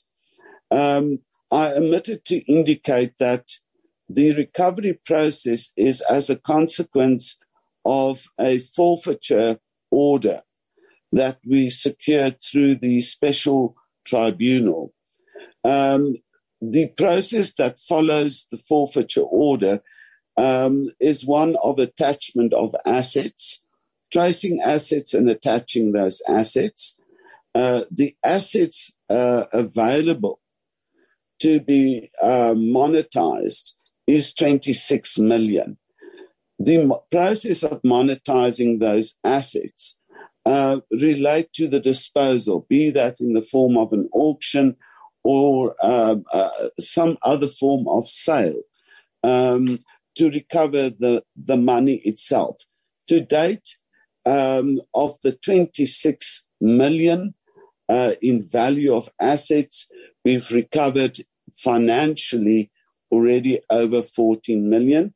This is an ongoing process in collaboration with the SIU. With regard to the collaboration of OEMs in making the necessary spares and components available to not only keep up with the planned and regular maintenance, but also to bring back long-standing locomotives. There is one particular OEM that has not been cooperative. We have issued a letter of demand for access to the relevant components and spares. As you will note, if there isn't a positive response to a letter of demand, the next step is to introduce legal action. We are settling our papers in that regard. And as you will appreciate, at this stage, I cannot say much more about that, but we are exhausting all of our remedies to ensure that Transnet has access to the components and spares in order to bring back the long-standing locomotives back to service. I trust, Chair, that I've covered all the questions. Thank you for the opportunity. Thanks, Sandra. Pepe, can you come in on the ones that relate to TNPA, starting with the Honourable BB's question about tariff increases, and I'll close off and then hand over to the Chair when we talk about what's the total investment by Transnet. But I think some indicative of what's the investment that we'll be undertaking in the ports. Thanks.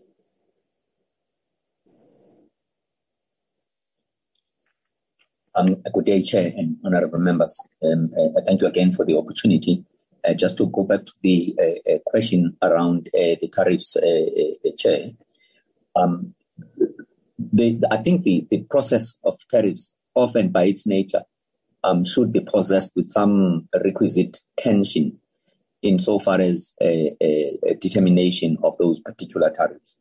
But having done an analysis over the past 10 years, we find that the difference between the price application and the final determination is rather too wide to create predictability in the system.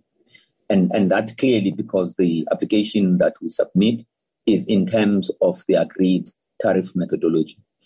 That is suggestive of either a difference of interpretation or factors that might either be within or outside of the control of both TNPA as well as PRSA. So as it stands, Chair, it is not ideal in any manner or form, as the honourable member has actually indicated.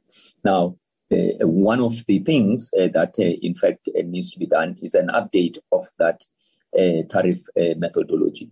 One of the difficulties that we have is that we submit a tariff application on the 1st of August. By the time the regulator itself has to make a determination, it's 4 or 5 months later. By the time we're having to implement it, it is 7-8 months later. And in an environment of volatile price changes, often we find that there's a significant difference at the time when the application was actually put together and at the time when the regulator itself has to actually make that determination. Often notable in the recent periods, Chair, has been the volatility in the administered prices. Now, we find that those don't find expression in their explicitness. One of the biggest cost contributors to the cost profile of the ports is the price of water and electricity, if and when those are actually available, because we're also contending with a poor availability of those. And we find that those price escalations, which have been double digits for the past few years, don't filter through in the formula that in fact looks at inflation, because by the time it is being considered, it's a blended inflation. And to the extent that we consume quite a lot of these utility services, it is causing a significant cost pressure, which is not being recovered by the, if you like, the beneficiaries or the users, whether they are terminal operators or the vessels or the agents. The tariff methodology itself currently also factors particular variables which are not necessarily within the control of TNPA. And in the event that that particular variable goes in the negative direction to what the PRSA would have wanted, that then occasions penalties against the TNPA. So part of what in fact needs to be done is a remodeling and alignment and, if you like, a consideration of those factors that are within the control of TNPA to the extent that they could be incentivized or disincentivized through the tariff methodology. One of the other concerns that we have is that of what we would call a replenishment of the regulated asset base. It is one thing, Chair, to actually recover monies for the infrastructure that you actually creating.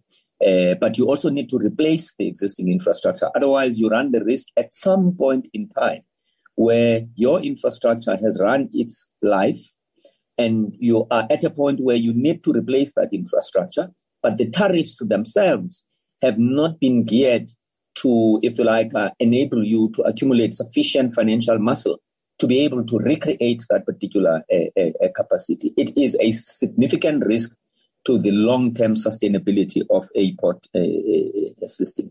One of the other factors, Chair, that has been a subject of different interpretations is the question of whether there will be recognition of the concrete steps that are being taken towards the process of subsidiarization of TNPA, or whether it will be a question of once all of the buildings' lights are on, only then would you regard as the lights being on, or would it be actually progressive? And in the event that the interpretation is a conservative one, the penalties that would be quite significant to the extent that we would not be able to actually take them. The last one, Chair, is that we've also found that the tariff determination itself has not necessarily had the benefits that were intended, to the extent that we administer the prices that have been determined by the regulator. The terminal operators themselves don't necessarily pass on that benefit to the ultimate end users. So you then find that the rate at which the cost of doing business in the country is declining is not at the same rate at which the tariff itself is in fact intended to incentivize. So we're looking for mechanisms to ensure that there's a line of sight from the determination of tariff right up to the ultimate consumer or beneficiary from a system point of view. So there's quite a bit, Chair, that and we do have intentions, and we talk with the regulator on a regular basis, and the idea is to in fact close some of these gaps. The regulator's biggest problem with the TNPA in the last 5 years has been our notable failure to actually spend capital expenditure. And that's, if you like, a legitimate source of their anxiety, to which up until recently we didn't have much defense against. And for that, I think they were within their right to express their extreme displeasure. If I may, Chair, just on the question that Honourable Arnold raised, there was a question around the pre-feasibility study in the port of Richards Bay. I must tender my apology, Chair. I couldn't determine exactly on which particular project that was. In the meantime, I will just speak to the other question that he also posed, which relates to the truck staging area. So the truck staging area, Chair, would be one of those projects that will be transversal, that we need to sort out the intermodal logistics, if you like, operations throughout the port system. We have prioritized the truck staging area in the port of Durban, That's one of the areas. And we've got the Ambrose Park, and there's currently work that is actually being done as we speak, parallel to the Bayhead Road.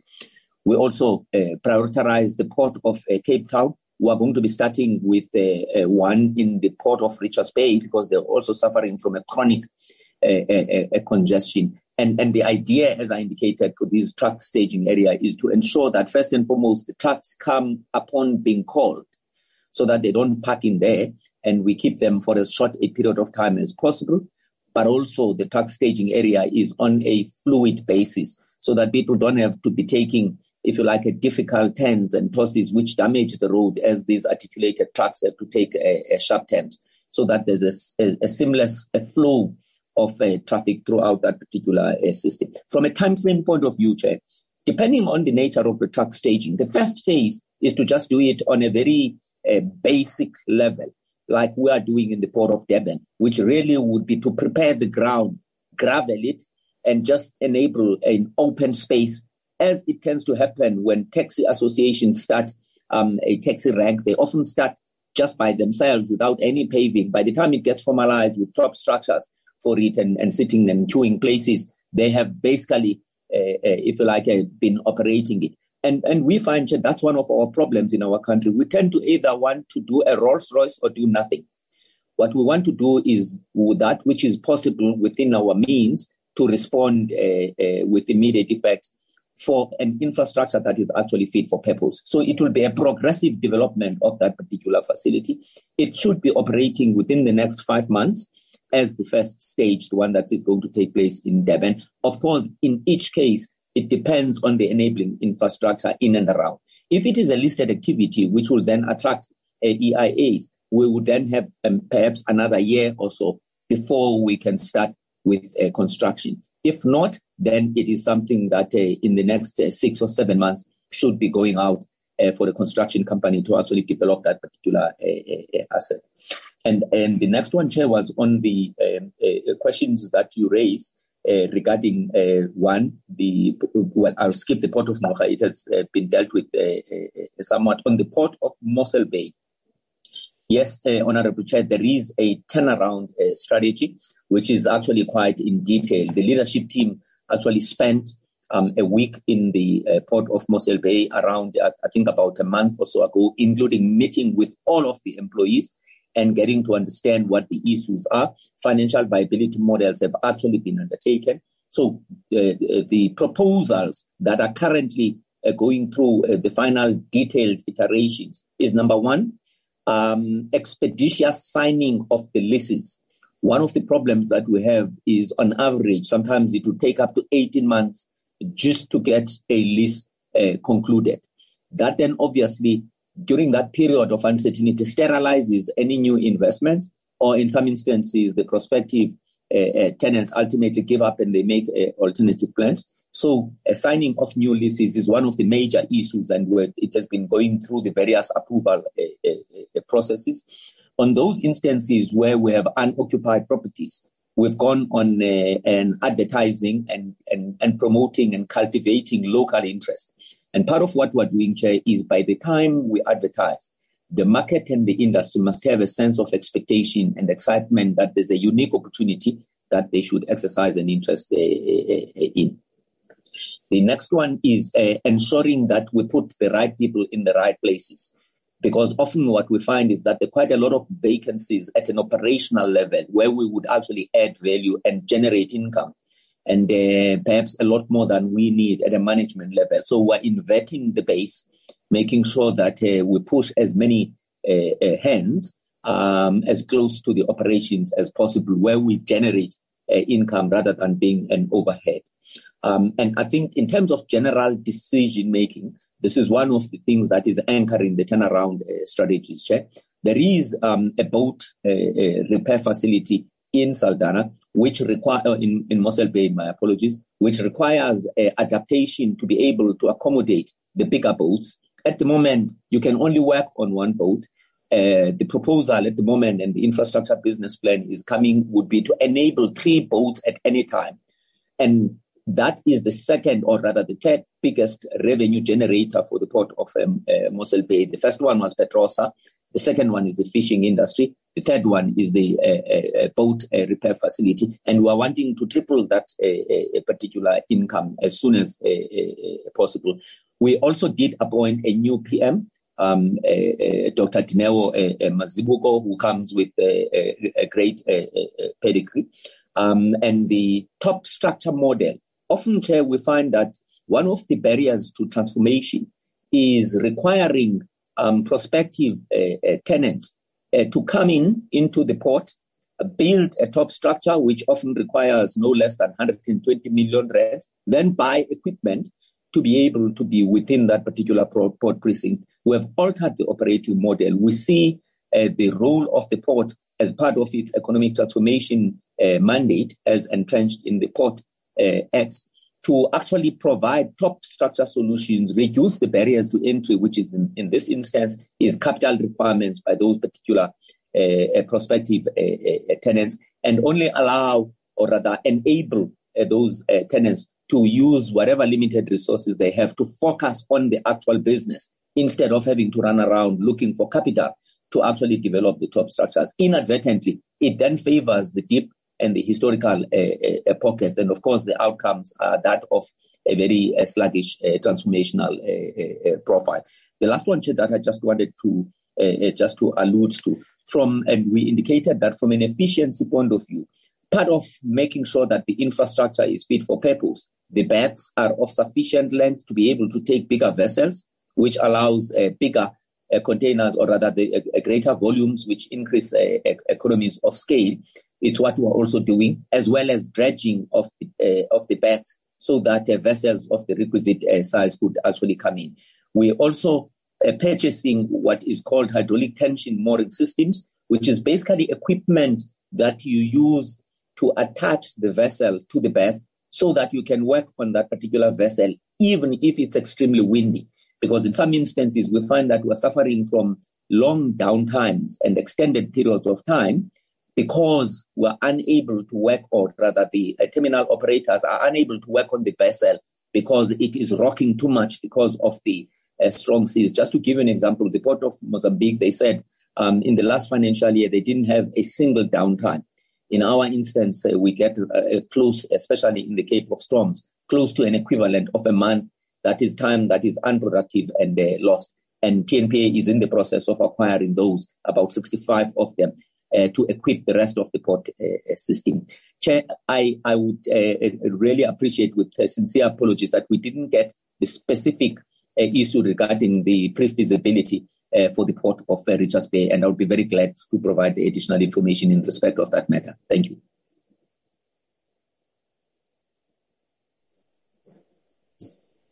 Honourable Chair, maybe if we can, Pepe, the issue of the total capex for the port system, did you remember to indicate that? The budget for this particular year is 2.4 billion rands for the port system, and that would be the capex budget. Then there's a maintenance budget, Chair, which when scattered throughout the port system would constitute another 1.3 billion rands in total. So we would be talking about something close to 4 billion rands that is being spent on maintenance as well as new infrastructure. And our estimate, Chair, is, and that we're still running with, is less than below 100 billion for the development of Durban Port, because that is quite an extensive investment that we will be undertaking. Okay, and then insofar as the issue of the number of people that you have taken in, new entrants, employment-wise? Into Transnet? Yeah, given the investment and the expansion of these ports, are you employing new people or? Pepe, do you want to speak a bit? But, you know, at the group level, in terms of the total numbers, Chair, one of the big issues that we're dealing with as Transnet is that it's called an operating ratio, which is a number that we use that's compared around the world, which talks to productivity, efficiency of the organization. Now, our competitors on average are below 50%. Transnet as a group is at 58%, and some of our operating divisions are much higher than that. TFR is, I think, around 62%. What that means is that for every rand we collect 62 cents goes towards employment costs, which means that the balance, the delta, the 38 cents is what you have available for investments. And we cannot be competitive. And frankly, we cannot be sustainable on that basis. So a lot more of our work internally is to make sure that we grow revenue off the base that we have and the people that we currently have. But also most of the jobs that we will be creating are outside of Transnet, not necessarily in Transnet. But then there's the specifics on how we deliver on these projects. I'll step back and let Pepe talk to that in particular. Thank you very much, GC. Chair, insofar as the additional work that we're actually doing, by its nature, Chair, it's a project work which requires a particular level of skill that would be for those people who are actually going to be employed by the Transnet National Port Authority. I mean, so far as projects are concerned, we prefer to link them with the duration of the project. So we believe on a model which is what I would call a combined model, where you have a sufficient capacity inside the organization to be able to discharge the type of work that you are guaranteed is going to be there on an ongoing basis. And then there will be specialized type of services which tend to be unique to the type of projects that you might have on board from time to time. You then hire those particular skills and you link them to the duration of the project. More often than not, due to their specialized nature, they wouldn't stay with you in any event if you didn't have the work for which you would have actually hired them. So there will be specialists that will be brought on to actually drive these particular projects, and they tend to operate in terms of fixed term contracts. Having said that, Chair, we've recently recruited 400 young people who are on a learnership or an internship, who are coming from previously disadvantaged backgrounds, scattered throughout the ports from Richards Bay right up to Saldanha, and ensuring benefits that would accrue to communities in those particular areas, but not exclusively, including the rest of the population. And we are deepening our exploitation of deductions, your skills development levy, what I would call statutory deductions in respect of skills, and they're wanting to ensure that we're able to create those opportunities that are being eventuated in the project environment to people otherwise who would not gain access without any additional cost to Transnet, because we claim that back from the system. And that's one of the areas in which we think we can contribute to the skills revolution, in particular targeting young people without having to increase, if you like, the total cost of employment. And the last one, Chair, we measure also what we would call average expenditure per employee, capital expenditure per employee. We are still very low compared to where we should be. On average, we should be spending average of all of the TNPA employees close to about 4 million rands per person, as a way of determining whether the organization is sweating its capability to deliver capital infrastructure. We're still very far from that, meaning that there's sufficient slack that we should be taking up and engaging in executing of these new projects without necessarily having to go and hire additional people other than the specialized skills that we would not be possessed with at the moment. Thank you. No, thank you very much. I think you must have concluded now with your answers, unless the chairperson would want to make a summation to the responses that were expected. If not, then I would want to say that these issues are never exhaustive because they are quite broad and strategic and quite very important and instrumental in the country that is reconstructing its own economy, and the expectation from Transnet, which we have transformed from being a shelter employment organization into a business that is enterprising, that creates jobs out of its own ways of changing discourse in the economy. So I don't know, Dr. Popo-Molefe, do you want to say something so that we can then get closer to making a concluding statement and closing the meeting? Thank you very much, Chairperson. You have really given us the lion's share of the time of the committee, and we appreciate that tolerance. We just wish to restate that to the extent that in the State of the Nation, the President called for the enhancement of our operational efficiencies and partnership between Transnet and the private sector. The need for us to rehabilitate our rail operations and the creation of branch lines to which we would invite the private sector. The competitiveness plane upon which we needed to put Transnet, we have done quite a lot in that regard, and we are not nearly near what Transnet should be. I think there's still a lot of work that we need to do. But as a board of Transnet, we are happy with the strategic direction that the company is taking and the manner in which our executive team has placed focus on the various ODs, functions and segments within our strategy. And within that, we are experiencing a lot of traction from the markets in this regard.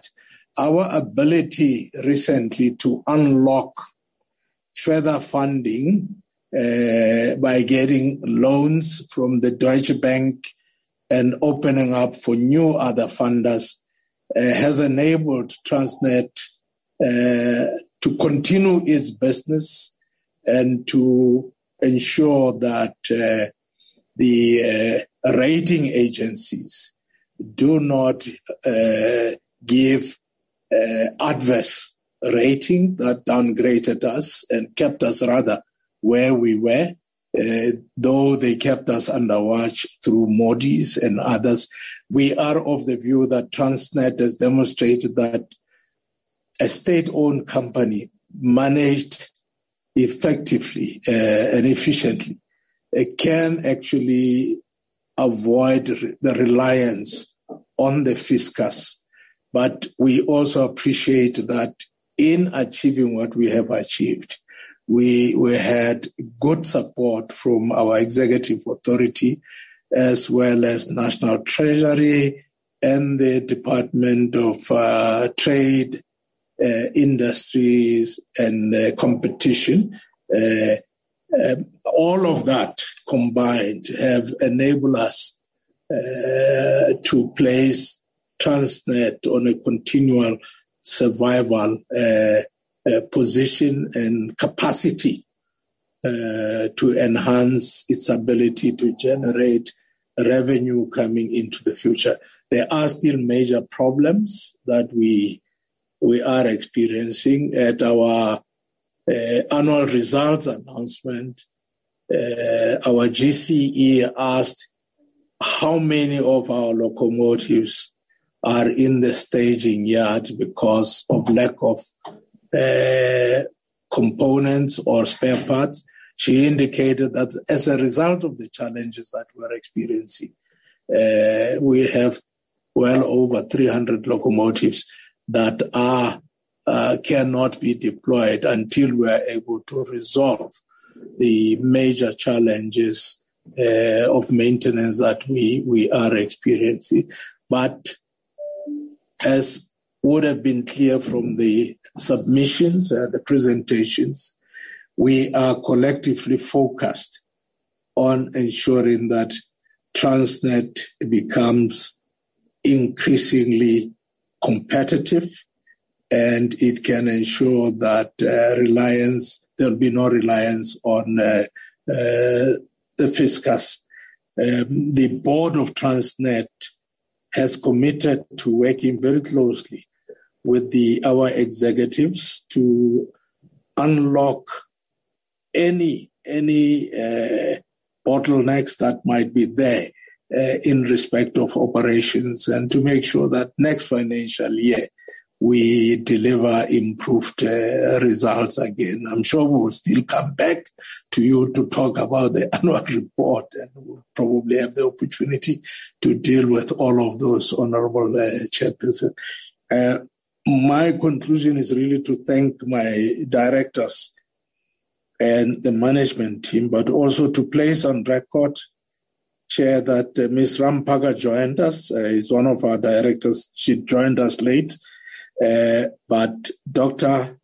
Professor Mufamati and Mr. Louis van Ziena, Ms. Figelipi, have tendered their apologies for this meeting.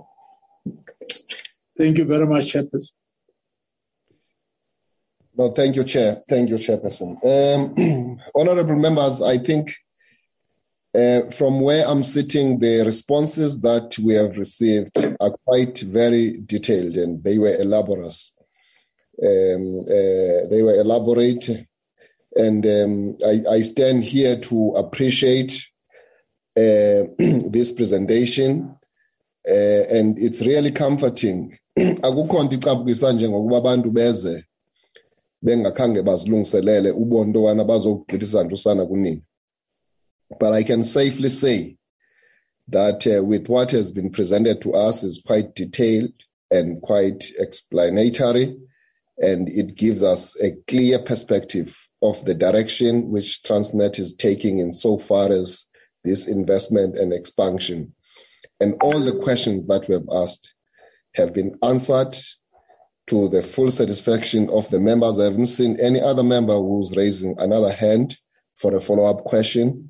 I know that politicians will always have a question to ask, but on the balance of what we have been given here, there's a clear balance of evidence in terms of what is happening on the ground, on the side of Transnet.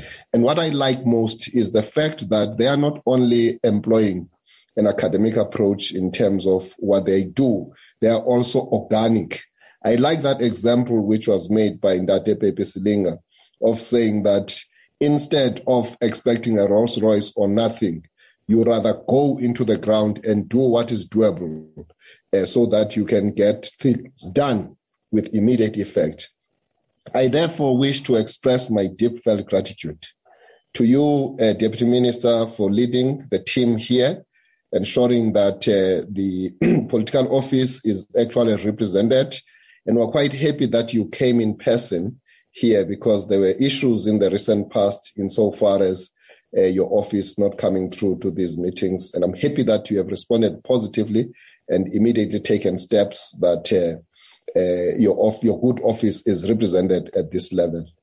And I wish to express my thanks to Dr. Popo Mlefe as the chair of the group, Sis Portia as the group chief executive officer. And as I say, what we have come to present here to us, we may again in 2023 ask for progress, and it may not be for you to come in person. You can just share documents so that we can interact and see what we have taken us through today is actually happening, and there is progress, and the progress that is much required. Want to thank Ndatepe Pisilinga, want to thank Ruzani Lugege, want to thank Advocate Sandra Kutsie, and I think all of you came fully prepared. And this is what we must appreciate, because the nation is listening and the nation is expecting that when people are given a task to carry, they actually do this to the best of their ability, and they are seen to be actually helping the country to move forward. And this is what we expect. With those few words, we say thank you so much. It's almost 1 o'clock. We have taken almost 3 hours today, but I think it was necessary for us to go through this exercise in a detailed manner. I therefore wish to thank you to say you are now released. You can go back to your workstation and continue to do the good work that you are doing. I really much appreciate it. On behalf of the members of parliament that sit in this committee, we express gratitude and appreciation. Siyabulela enkosi kakhulu inkomo nakhenza. Honorable member. Thank you, Chair. Thank you. Thank you. Bye-bye. Thank you, Chair. Bye-bye. Thank you. Thank you.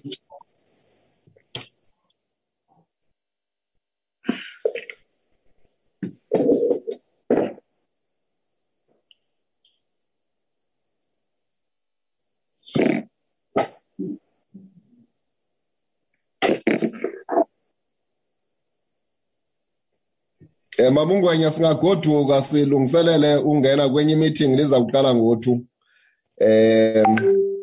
Asinama reporter adoptwa. No, okay. Not today.